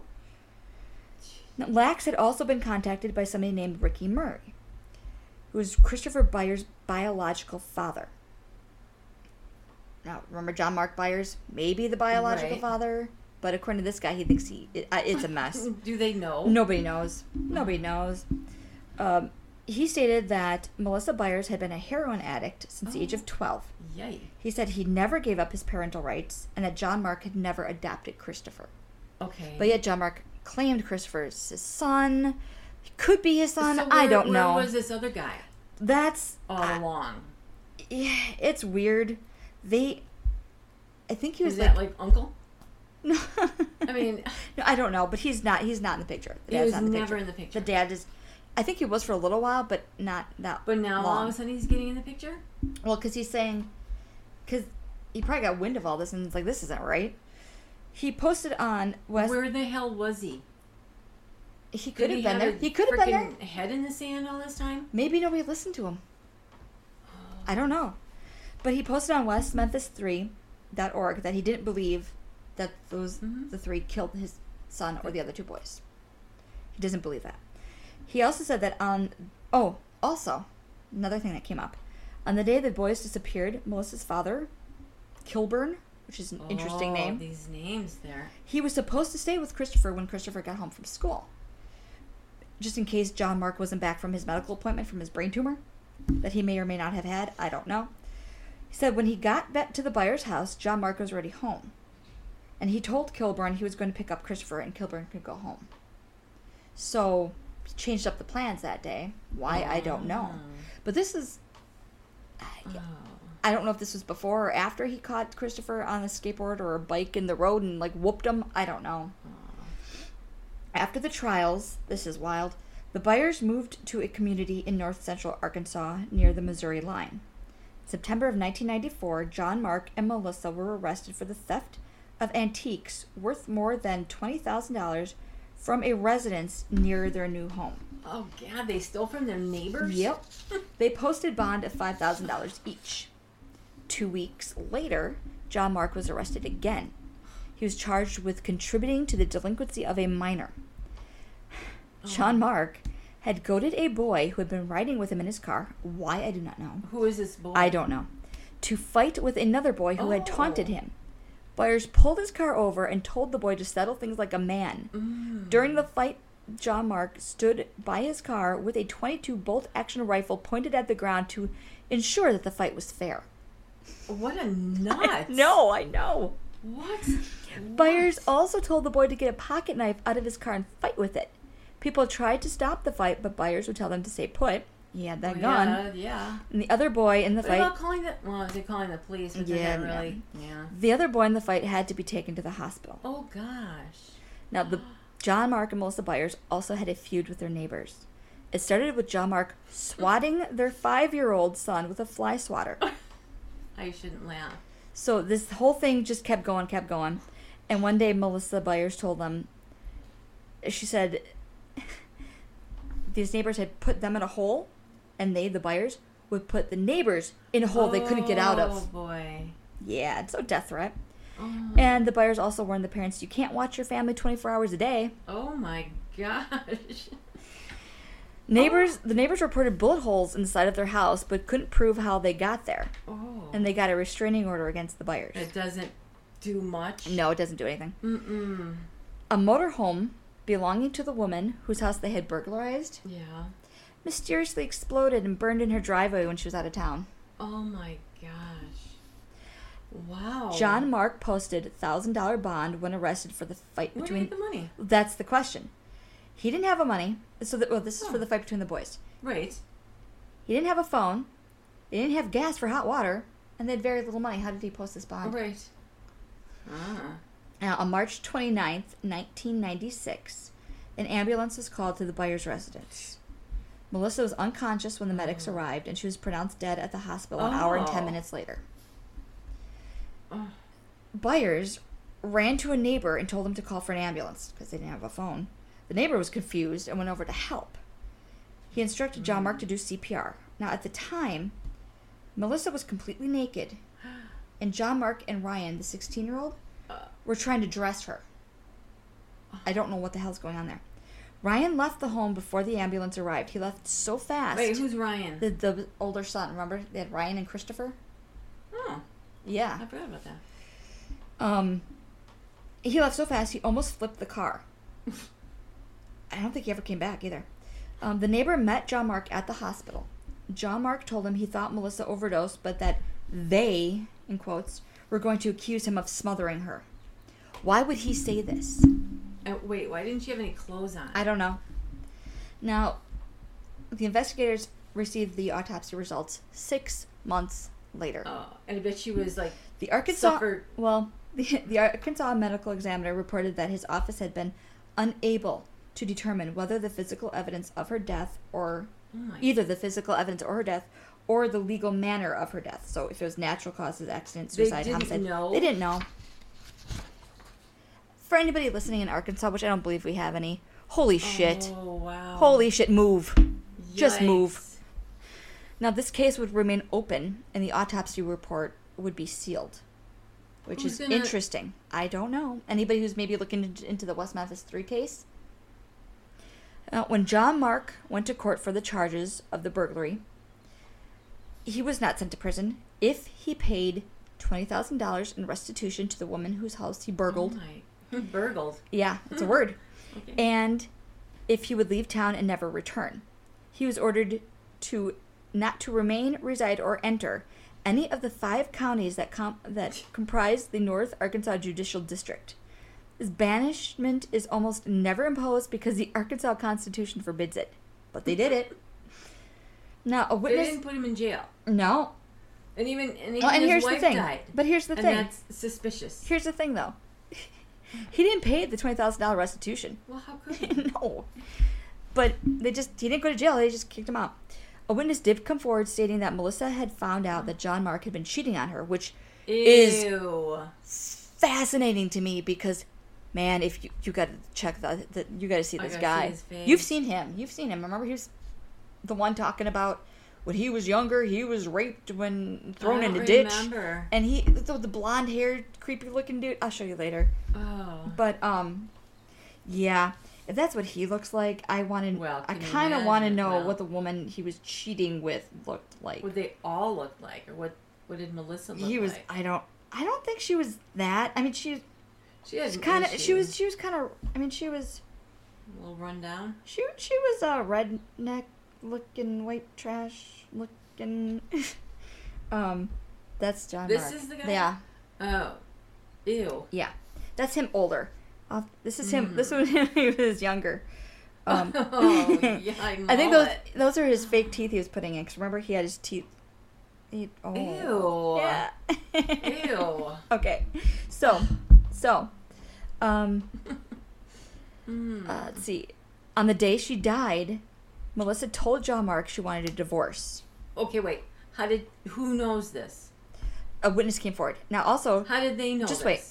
Melissa told her parents she wanted to divorce Mark, but he told her he wasn't going to divorce another woman. Nothing came of this. Nobody investigated this. Here's another thing.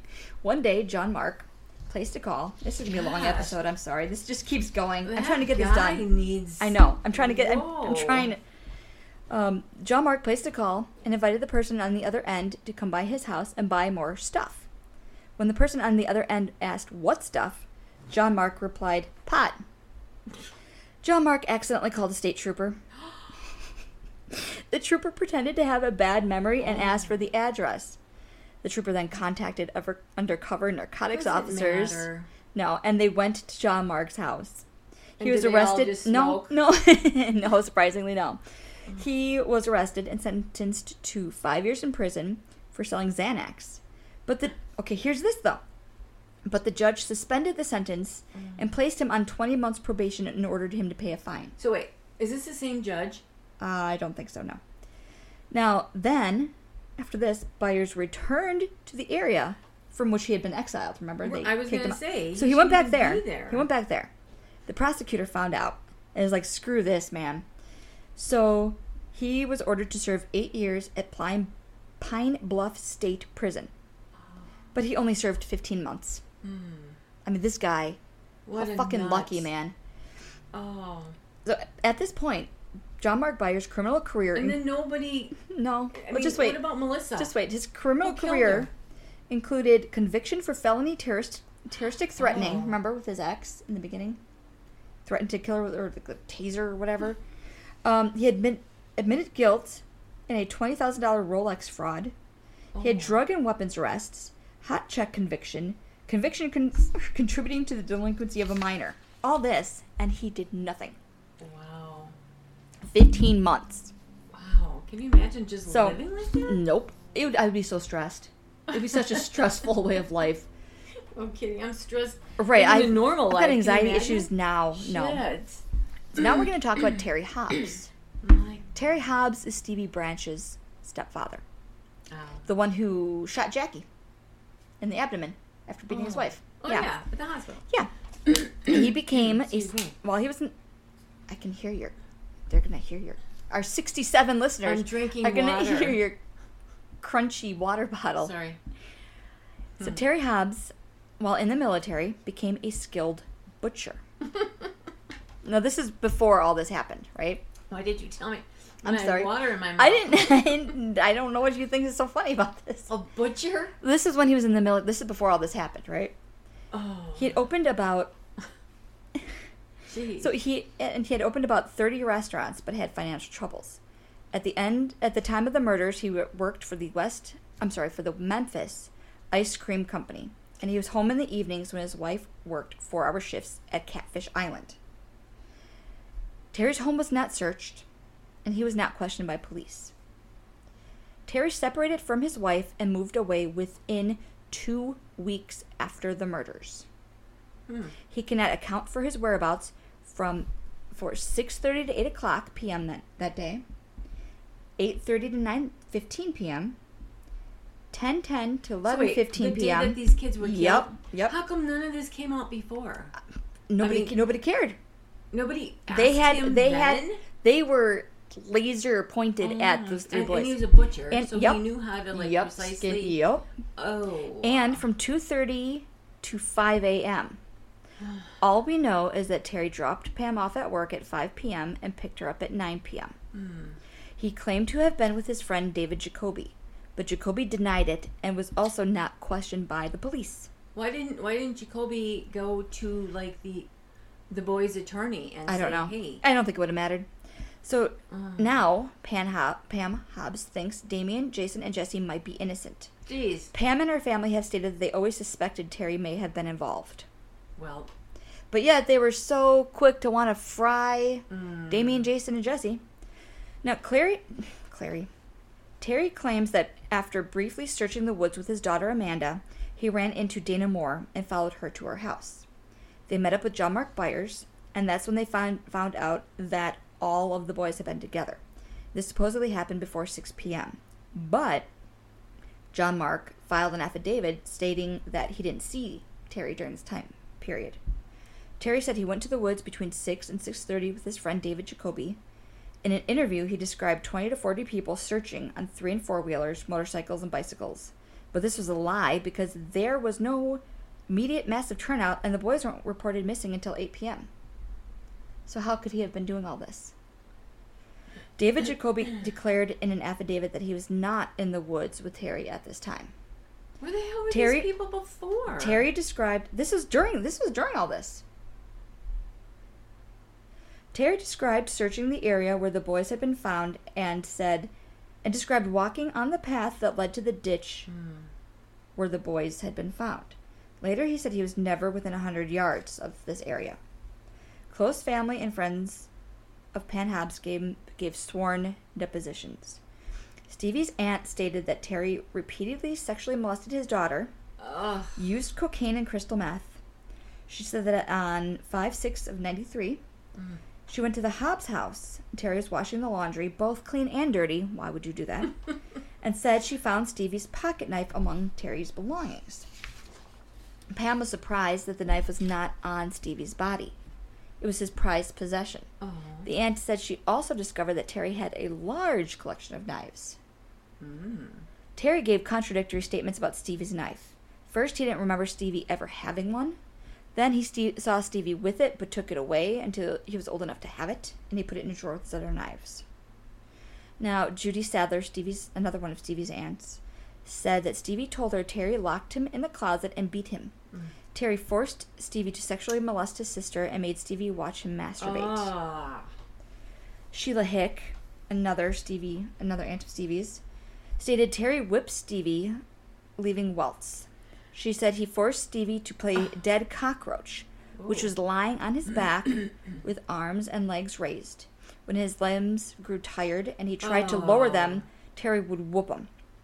Stevie told her about fights between Pam and Terry, where he had seen Terry strangling her. And said in 1997 she saw Terry simulating sex with Amanda, who was 9 years old. Marie Hicks, Stevie's grandmother, claimed Terry was physically and sexually abusive, used drugs, and was an alcoholic.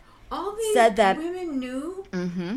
Said that when Amanda was young, she told her that Terry had stuck his finger in her booty. Ew. So why did no one do anything about this shit? Oh my God.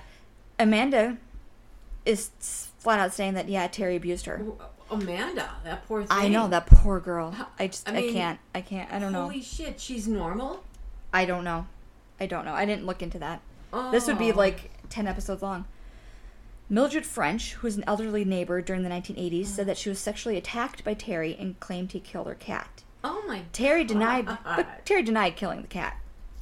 Terry was sentenced to counseling for the attack. He never actually denied it, and he dismissed it as being ancient history.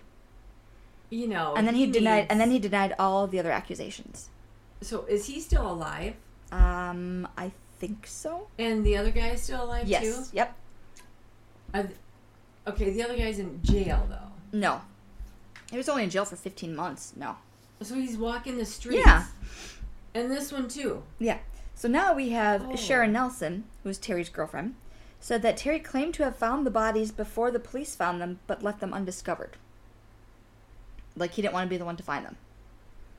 Why? And then, that's what she's saying. I don't know if it's true or not. This is what she's saying now? Yes. Was she not thinking this before? I don't know. I'm getting angry. I know. Now, David Jacoby said that he only searched with Terry briefly before dark, and said that when Terry came to his house, he saw 3 boys in the street behind him. So Terry had seen the boys past the point where he claimed to not have seen them. So he's lying in there, somewhere in there.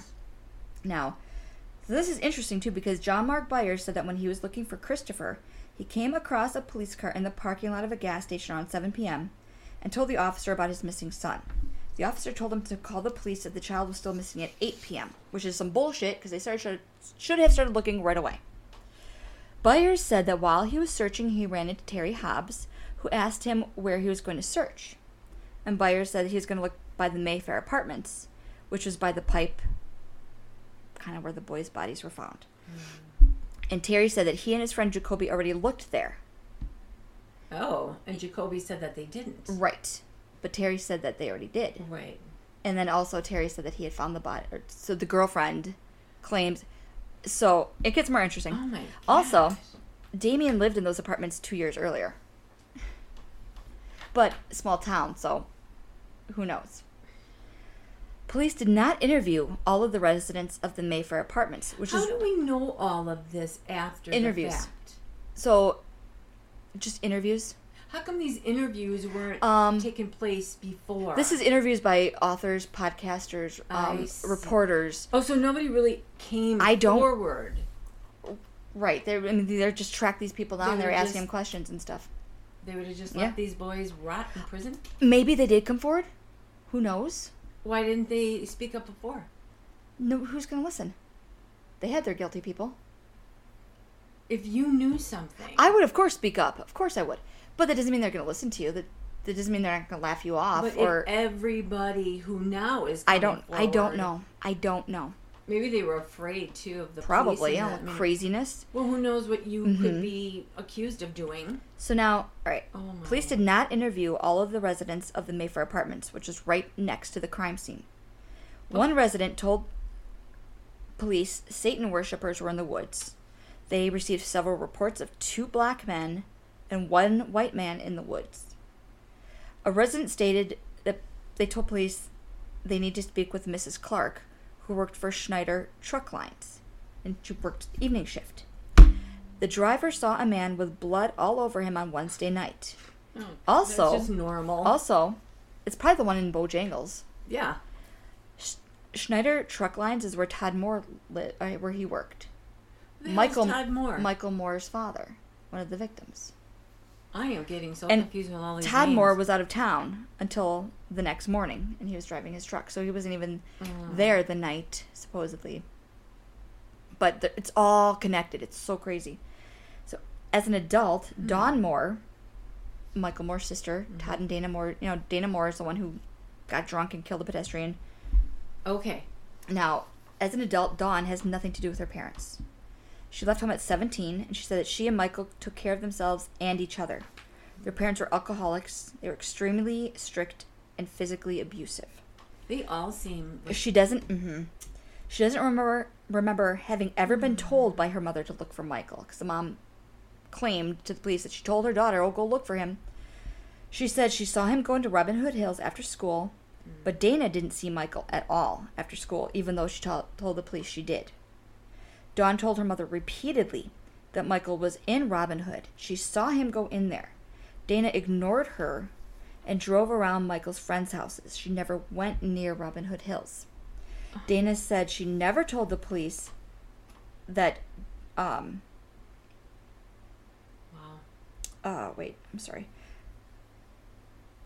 said Dana never told the police that she had seen Michael go into the woods. So she's holding all this information back. And it was normal for Michael to avoid going home, because wouldn't you? Yes. Oops. Now, Dawn, what are you kicking? I don't know. Kicking stuff. Dawn also said that John Mark Byers was terrifying. He kept a belt hanging in the living room to whoop his kids. And the Byers and Moores used to be friends, but then one day Dawn and Michael were told to stay away from the Byers. So I don't know what happened there. Whipping each other? I don't know. Now, in 1997, a criminal profiler, Brent Turvey, looked into the case.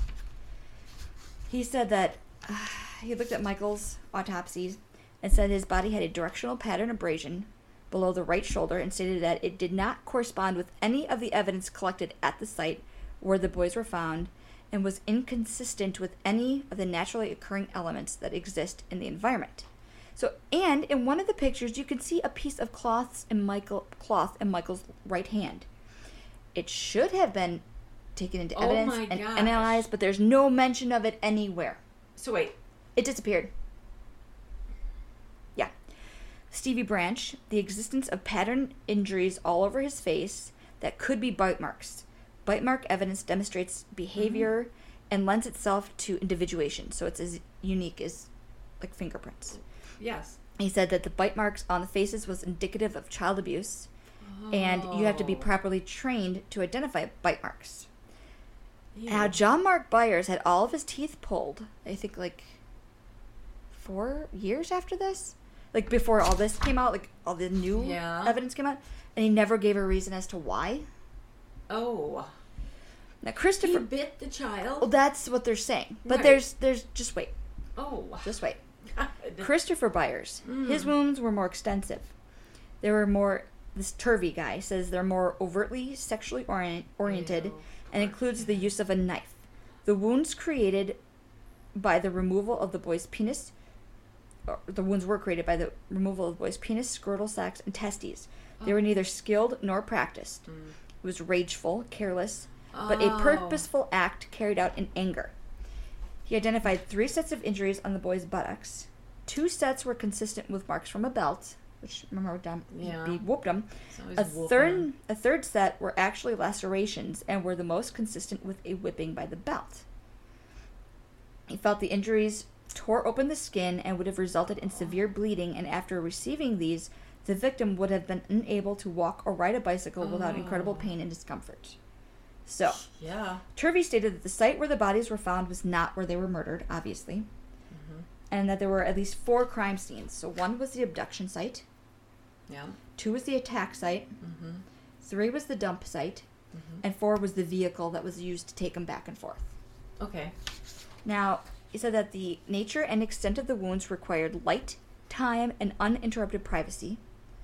They would have resulted in a tremendous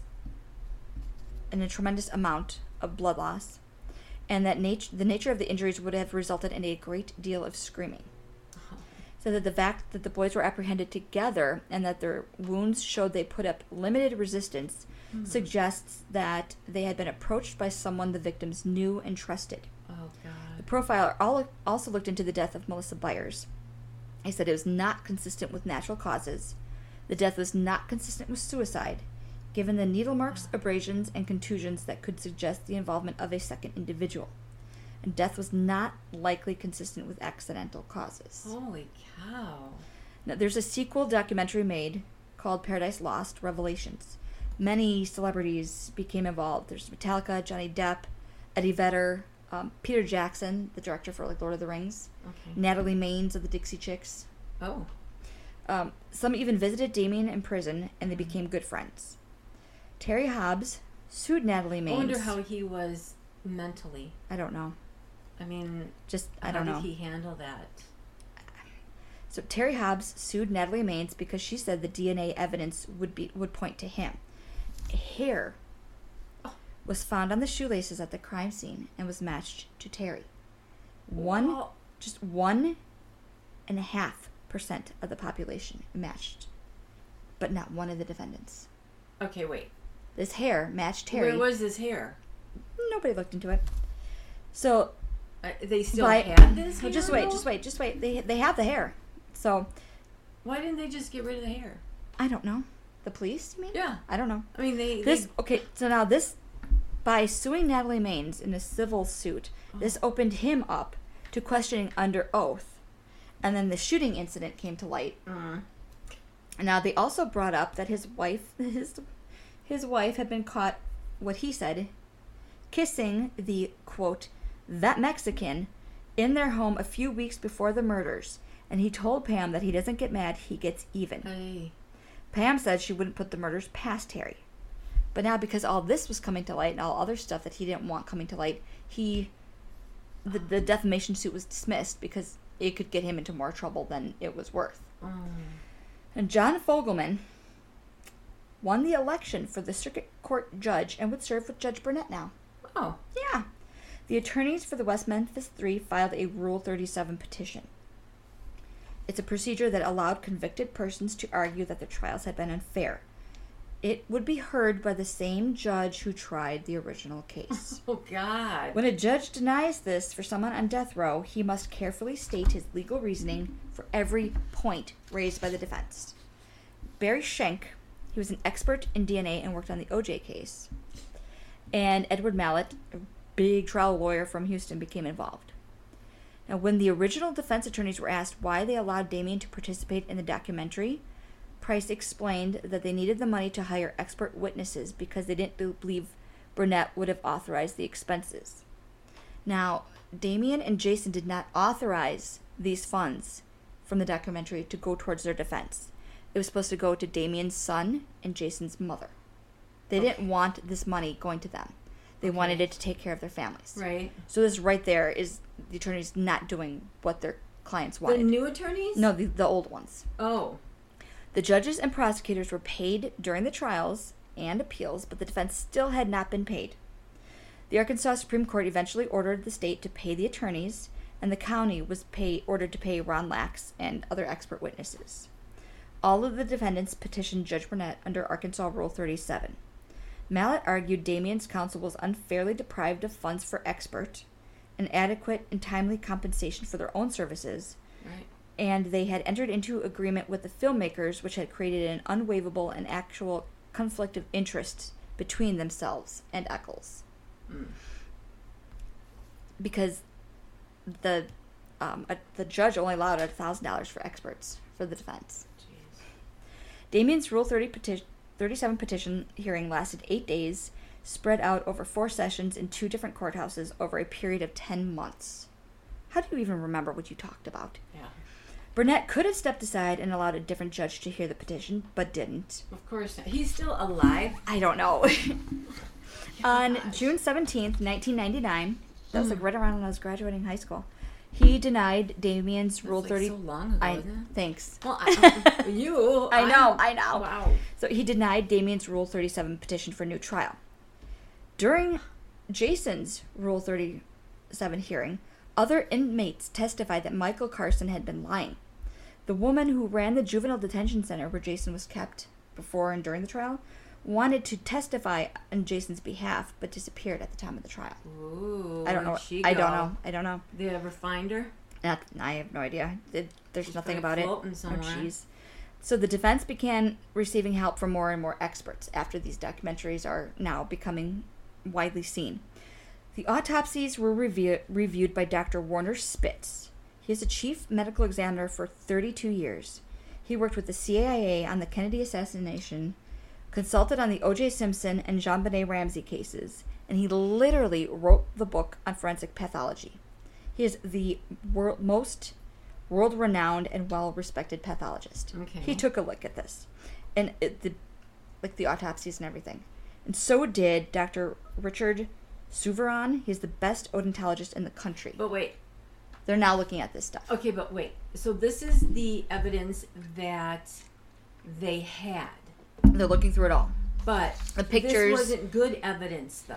Well, And you can't go and redo an autopsy. Well, they're looking at everything that was taken, the pictures, the report. There are pictures of the autopsy and everything.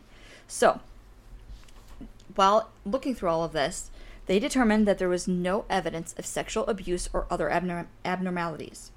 This is ridiculous to say that the knife from the lake was the cause of the injuries.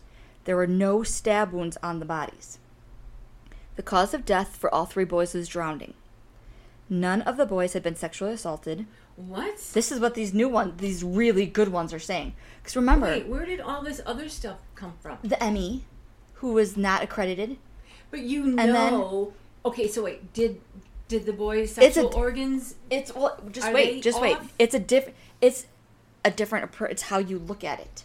And the more experienced person has seen a hell of a lot more than this little guy in bumfuck Arkansas, or even the other profiler who looked at it. Shit. So just wait. He said none of the boys had been sexually assaulted. All 3 had severe head wounds. Okay. And all 3 were bludgeoned over the head until unconscious, stripped nude, bound with laces, then put in the water until they drowned. Only Michael had bruising and hemorrhaging under his bindings. He fought against them. The other 2 were already dead when they were bound. Hunters tie up animals the way the boys were tied up. The entire left side of Stevie's face was mutilated, his gums hemorrhaged, and the base of his skull was fractured, and he had brain hemorrhages. Spitz stated that the amount of hemorrhaging on the brain was minor. So if you have an open wound on a part of the body, and it's lower than the heart, the blood settles there, and it seeps out during because of the gravity. So just because of the way it was positioned, it looked worse than it really was. Okay. All injuries, this is what they're saying, all injuries on the bodies were caused by animals after death, and that there were obvious claw marks. Oh. They attribute the bite injuries to turtles. The area where the boys were found was called Turtle Hill. Snapping turtles live in that area. They can grow quite large. Yeah. Turtles are also carnivorous. They focus on ears, eyes, lips, the groin area, like inner thighs. They grab with their beak, and they use their sharp claws to push off the body, which was consistent with the injuries on the victims. The claws and the penis is what they're thinking. So alligator gar and crawfish also live in the area. Holy shit. The severity of the injuries on the bodies depended on the location of the bodies in the water. So the turtles followed the smell upstream. So they mostly fed off of Stevie and Christopher and didn't need to go further to get to Michael. That's why Christopher was the worst, because he was probably the closest to the turtles. Now, Mallet appealed Burnett's denial of Damien's petition to the Arkansas Supreme Court. He told the justices that Burnett only addressed a few of the points presented in the petition and had completely ignored others. So the justices agreed, and they sent the petition back to Burnett, ordering him to specifically address each issue Damien's lawyers had raised. Burnett's ruling didn't change. Isn't there just somebody like a senator? Well, so here's the thing. This guy obviously is just. You can't. So in an appeal, you cannot say, "Hey, we're appealing because the verdict is incorrect." You have to appeal on technical issues, which. Well, there's a million. I know, but Burnett, I mean, it goes higher. It has to keep. You have to go in steps until you get to the Supreme Court. Right. Oh my gosh. So, but then, does nothing happen to this guy? What guy? The judge. No, of course not. Oh. So, Burnett just copied the Attorney General's brief word for word and issued that as his ruling. Didn't even bother to do anything himself. Now, 2 months after the convictions, Gitchell resigned from the West Memphis Police Department and moved to Memphis to work for Pinkerton Investigative Services, which is terrifying because Pinkerton it was a huge deal like back in the day, like a big like private investigator company. Like they're in a lot of true crime cases. I've heard of them. Yeah, I've heard of them quite a few times. And when I read that, I was like, "Oh no, Pinkerton, don't do that." But Detective Allen was promoted to captain. Detective Bray suffered a debilitating stroke, which, darn. Steve Jones resigned as a juvenile officer a year after the trials and moved away. Jerry Driver was placed on administrative leave in February of 1997 after an audit of his department found a shortage of nearly $30,000. There were 68 authorized checks that had been written to or were endorsed by Driver, and 2 others had gone to Steve Jones, who was Driver's assistant. Wow. Driver resigned from the Crittenden County Juvenile Probation Office in March. He went to court to face a charge of theft before Judge Burnett and was placed on probation for 10 years. And ordered. Burnett. I know. He must be like the only one there. Well, he must be a millionaire. Yeah. I mean, everybody's paying him off. I mean, well, what just wait. is happening? Oh, just wait. And let's see. Driver was ordered to repay the missing funds at a rate of $240 per month. Detective Sudbury had been dismissed from the force. It doesn't say why, which I can only imagine. And Judge Burnett was elected to the state senate in 2010. Is he? I don't know. Are you kidding? Nope. Aren't they supposed to look through his rulings and shit? I don't know. I don't know. Now, in prison. Okay, wait. So he's still there? I don't know. It's 13 years later. I don't know. Wow, you would have thought. Now, yeah, it's not in jail or prison. Jesse had gotten 17 tattoos, and he stated a prison tattoos. They tattoo each other. What do they use? I don't know. Something in the ink from a pen. Well, they're not supposed to no. have Well, no, any they're of not. that. They're not. That's why if they get caught, they get an additional charge. Oh my goodness. But he stated a goal of getting a giant brain tattooed on top of his head. But Oh. but I think if I remember reading, he actually got a big clock. Who did? But Jesse did. But with no hands because kind of like time stands still there. Uh-huh. On his head. Yeah. Well, it's Jesse. Yeah. Jason began to study investments and thought about studying law. Good And luck, Jesse. Damien became a Buddhist, and he married Lori Davis at the prison. The architect from New York, she moved down there. Friend? Yep. She moved down there, and they ended up getting married. They're still married. Oh. In 2007, DNA was collected from the crime scene, or DNA collected from the crime scene was tested, and none was found to match DNA from Jason, Jesse, or Damien. Wow. On October 29th of 2007, papers were filed in federal court by Damien's attorney seeking a retrial or his immediate release from prison. September 30th of 2010, Arkansas Supreme Court, we're getting to the end. If evidence excludes the defendant as a source of the DNA, then the trial has to consider all the evidence, whether admitted at trial or not, to see what a reasonable jury would do today. The lower court interpreted all evidence to mean all evidence of guilt and not evidence of innocence. The defense argued that all evidence literally means all evidence, you dumb shits. Wow. November 2010, Arkansas Supreme Court granted an evidentiary hearing in which all new evidence could be presented to the court. Now, 4 months prior to this, they had an unexpected circuit court session. Jason, Damien, and Jesse entered an Alford plea in exchange for being sentenced to time served and released. They refused to admit any guilt to a criminal act, but conceded that the state had evidence to be used against them. They didn't, though. Correct. But they just... But they wanted out. They could have gotten a new hearing, but it would have taken years. And yeah. But by entering the Alford plea, they gave up the right to file a civil suit. But you got it. They were in jail, or prison. They were in prison 18 years and 78 days. God. Jason did not want to enter the Alford plea. He wanted to continue to fight to prove his innocence. He only did it to get Damien off death row. He was still... wait a minute. How long are you on death row? Until all your petitions are done. Or until all your appeals are done. And then they kill you. But he, again, looking out for somebody else. Damien had spent 10 years in solitary confinement. So this really screwed up his eyes. And they're now sensitive to light, and he has to wear special glasses. So anytime you see pictures of him, he always has like those the tinted glasses that he wears because he can't handle normal light. The defense had told for a long time that the evidence in the case had been lost, destroyed, or mishandled. They eventually settled on a story that it had been destroyed in a fire. Oh God! It took 18 months and a court order for the defense team to be allowed into the West Memphis Police Department. They were finally allowed in on December 21st of 2001. Isn't all that stuff illegal, though? Of course. All of the evidence was there, intact and organized. They found shoelaces that were used to bind the boys. Right.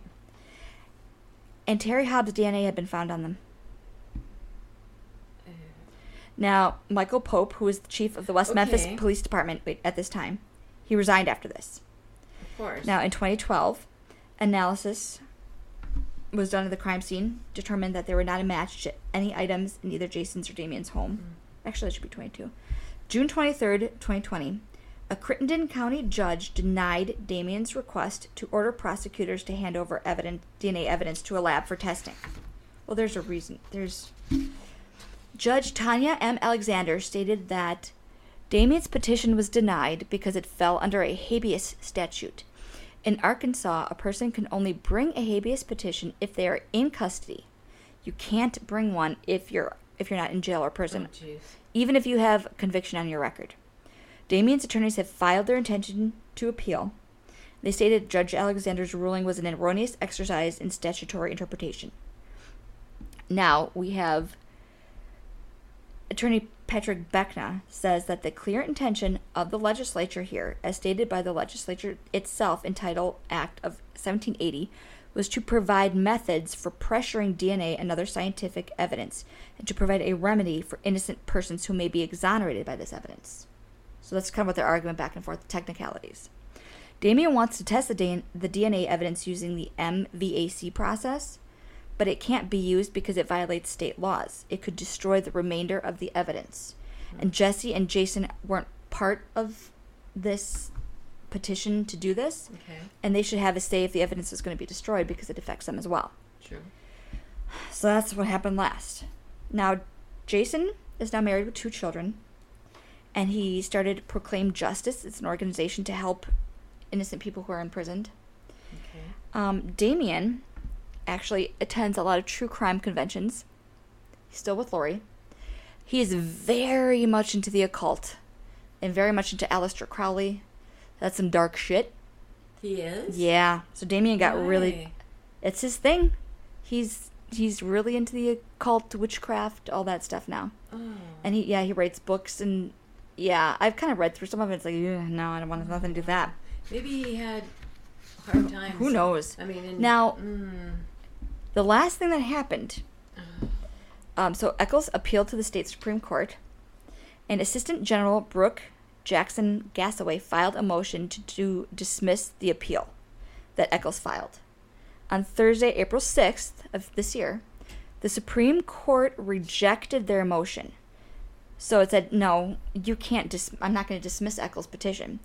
But it did grant the state more time to file its response, which is... Jeez, it's just time. Which is due... That can't be right. It's got to be May... Well, it had to have been May 6th of this year. So, that's that. So, what happened to that Terry, who they found...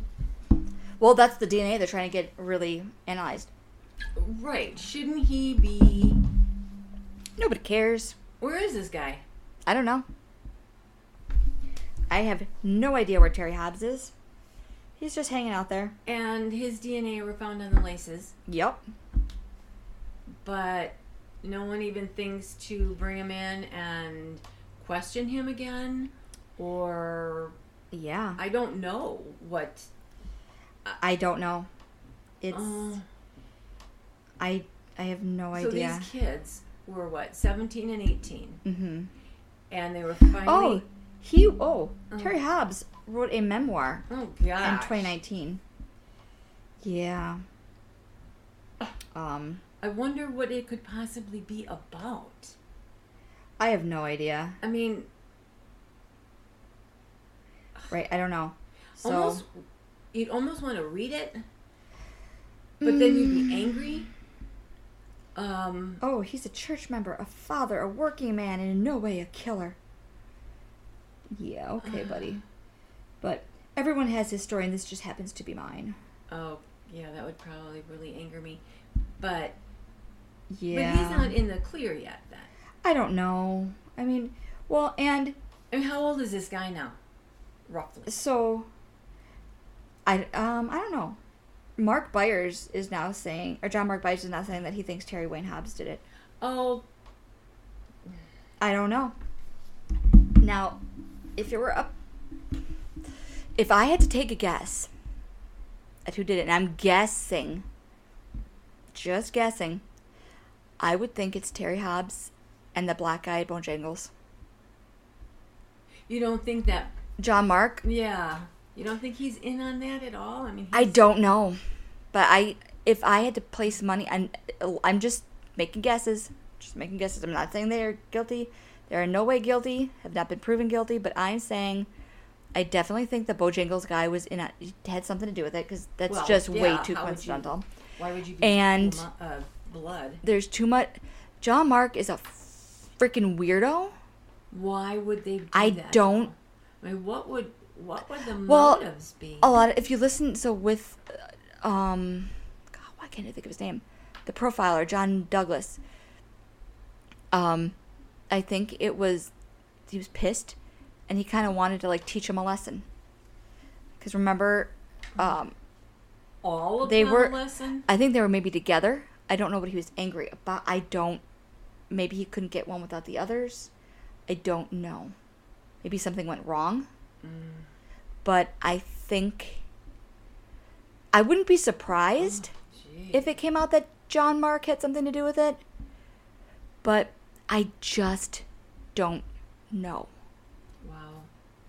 But that's that. So these kids don't get any... They're still fighting to clear their names. They can't sue because of the Alfred plea because they... Yeah. They don't So get they're just... any their lives... retribution? Is that... I mean, they don't restitution. Get restitution. I always think of Snoopy. I want restitution. No, they don't get restitution. They don't get anything. So they're how old when they get out?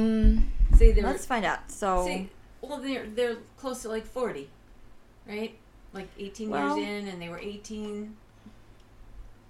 Let's look up Damien Echols' age. He's 48. Okay, he's 48 now. Yeah. But how long has he been out? I don't know, but this is a picture of him. He's got dark glasses on. Looks normal. And this is Jason. Aww. I know. He just still looks so sweet. Doesn't he? And this is Jesse. He looks about what you expect. And this is... I feel bad. And this is Damien's pretty. wife. Oh. That's Lori Davis. Yeah. But yeah, so it's just... That little guy. Jesse. Yeah. Or not Jesse, Jason. So what ended up? Oh, Jason. He's married with 2 kids. And he has that program that they're trying to help people. And was he the one that was in the jail cell with the... No, that Damien was the one being raped. Jason was the one who was just learning everything he could. Oh. So he was in the... Damien was the one that it was... The wall was like caving in? Yeah. Oh. The death row. Oh. Yeah, he had it the worst. But... And how can they look so normal? Maybe they're not. Maybe they just look normal. I don't know. Therapy? A lot of I don't know. therapy. Holy cow. Talk about PTSD. And, Yeah, I'm sure. Oh. And like I said, Damien can't... He has to have those shaded glasses in order to go out. You wonder, though. I mean, if he's in this... What is to it? this occult stuff. Mm-hmm. I wonder if he's... I don't really want to... Well, we'll talk about it afterwards. Yeah. All right, so that's the end of this long episode on the West Memphis 3, and that concludes the story for now. I mean, if anything else happens, I will do like an update. But if you have any questions, comments, you can get a hold of us at gravemistakepodcast@gmail.com, and we have pictures up on @grave_mistake at Instagram. And thank you so very much for listening to us, and stay safe and stay strange.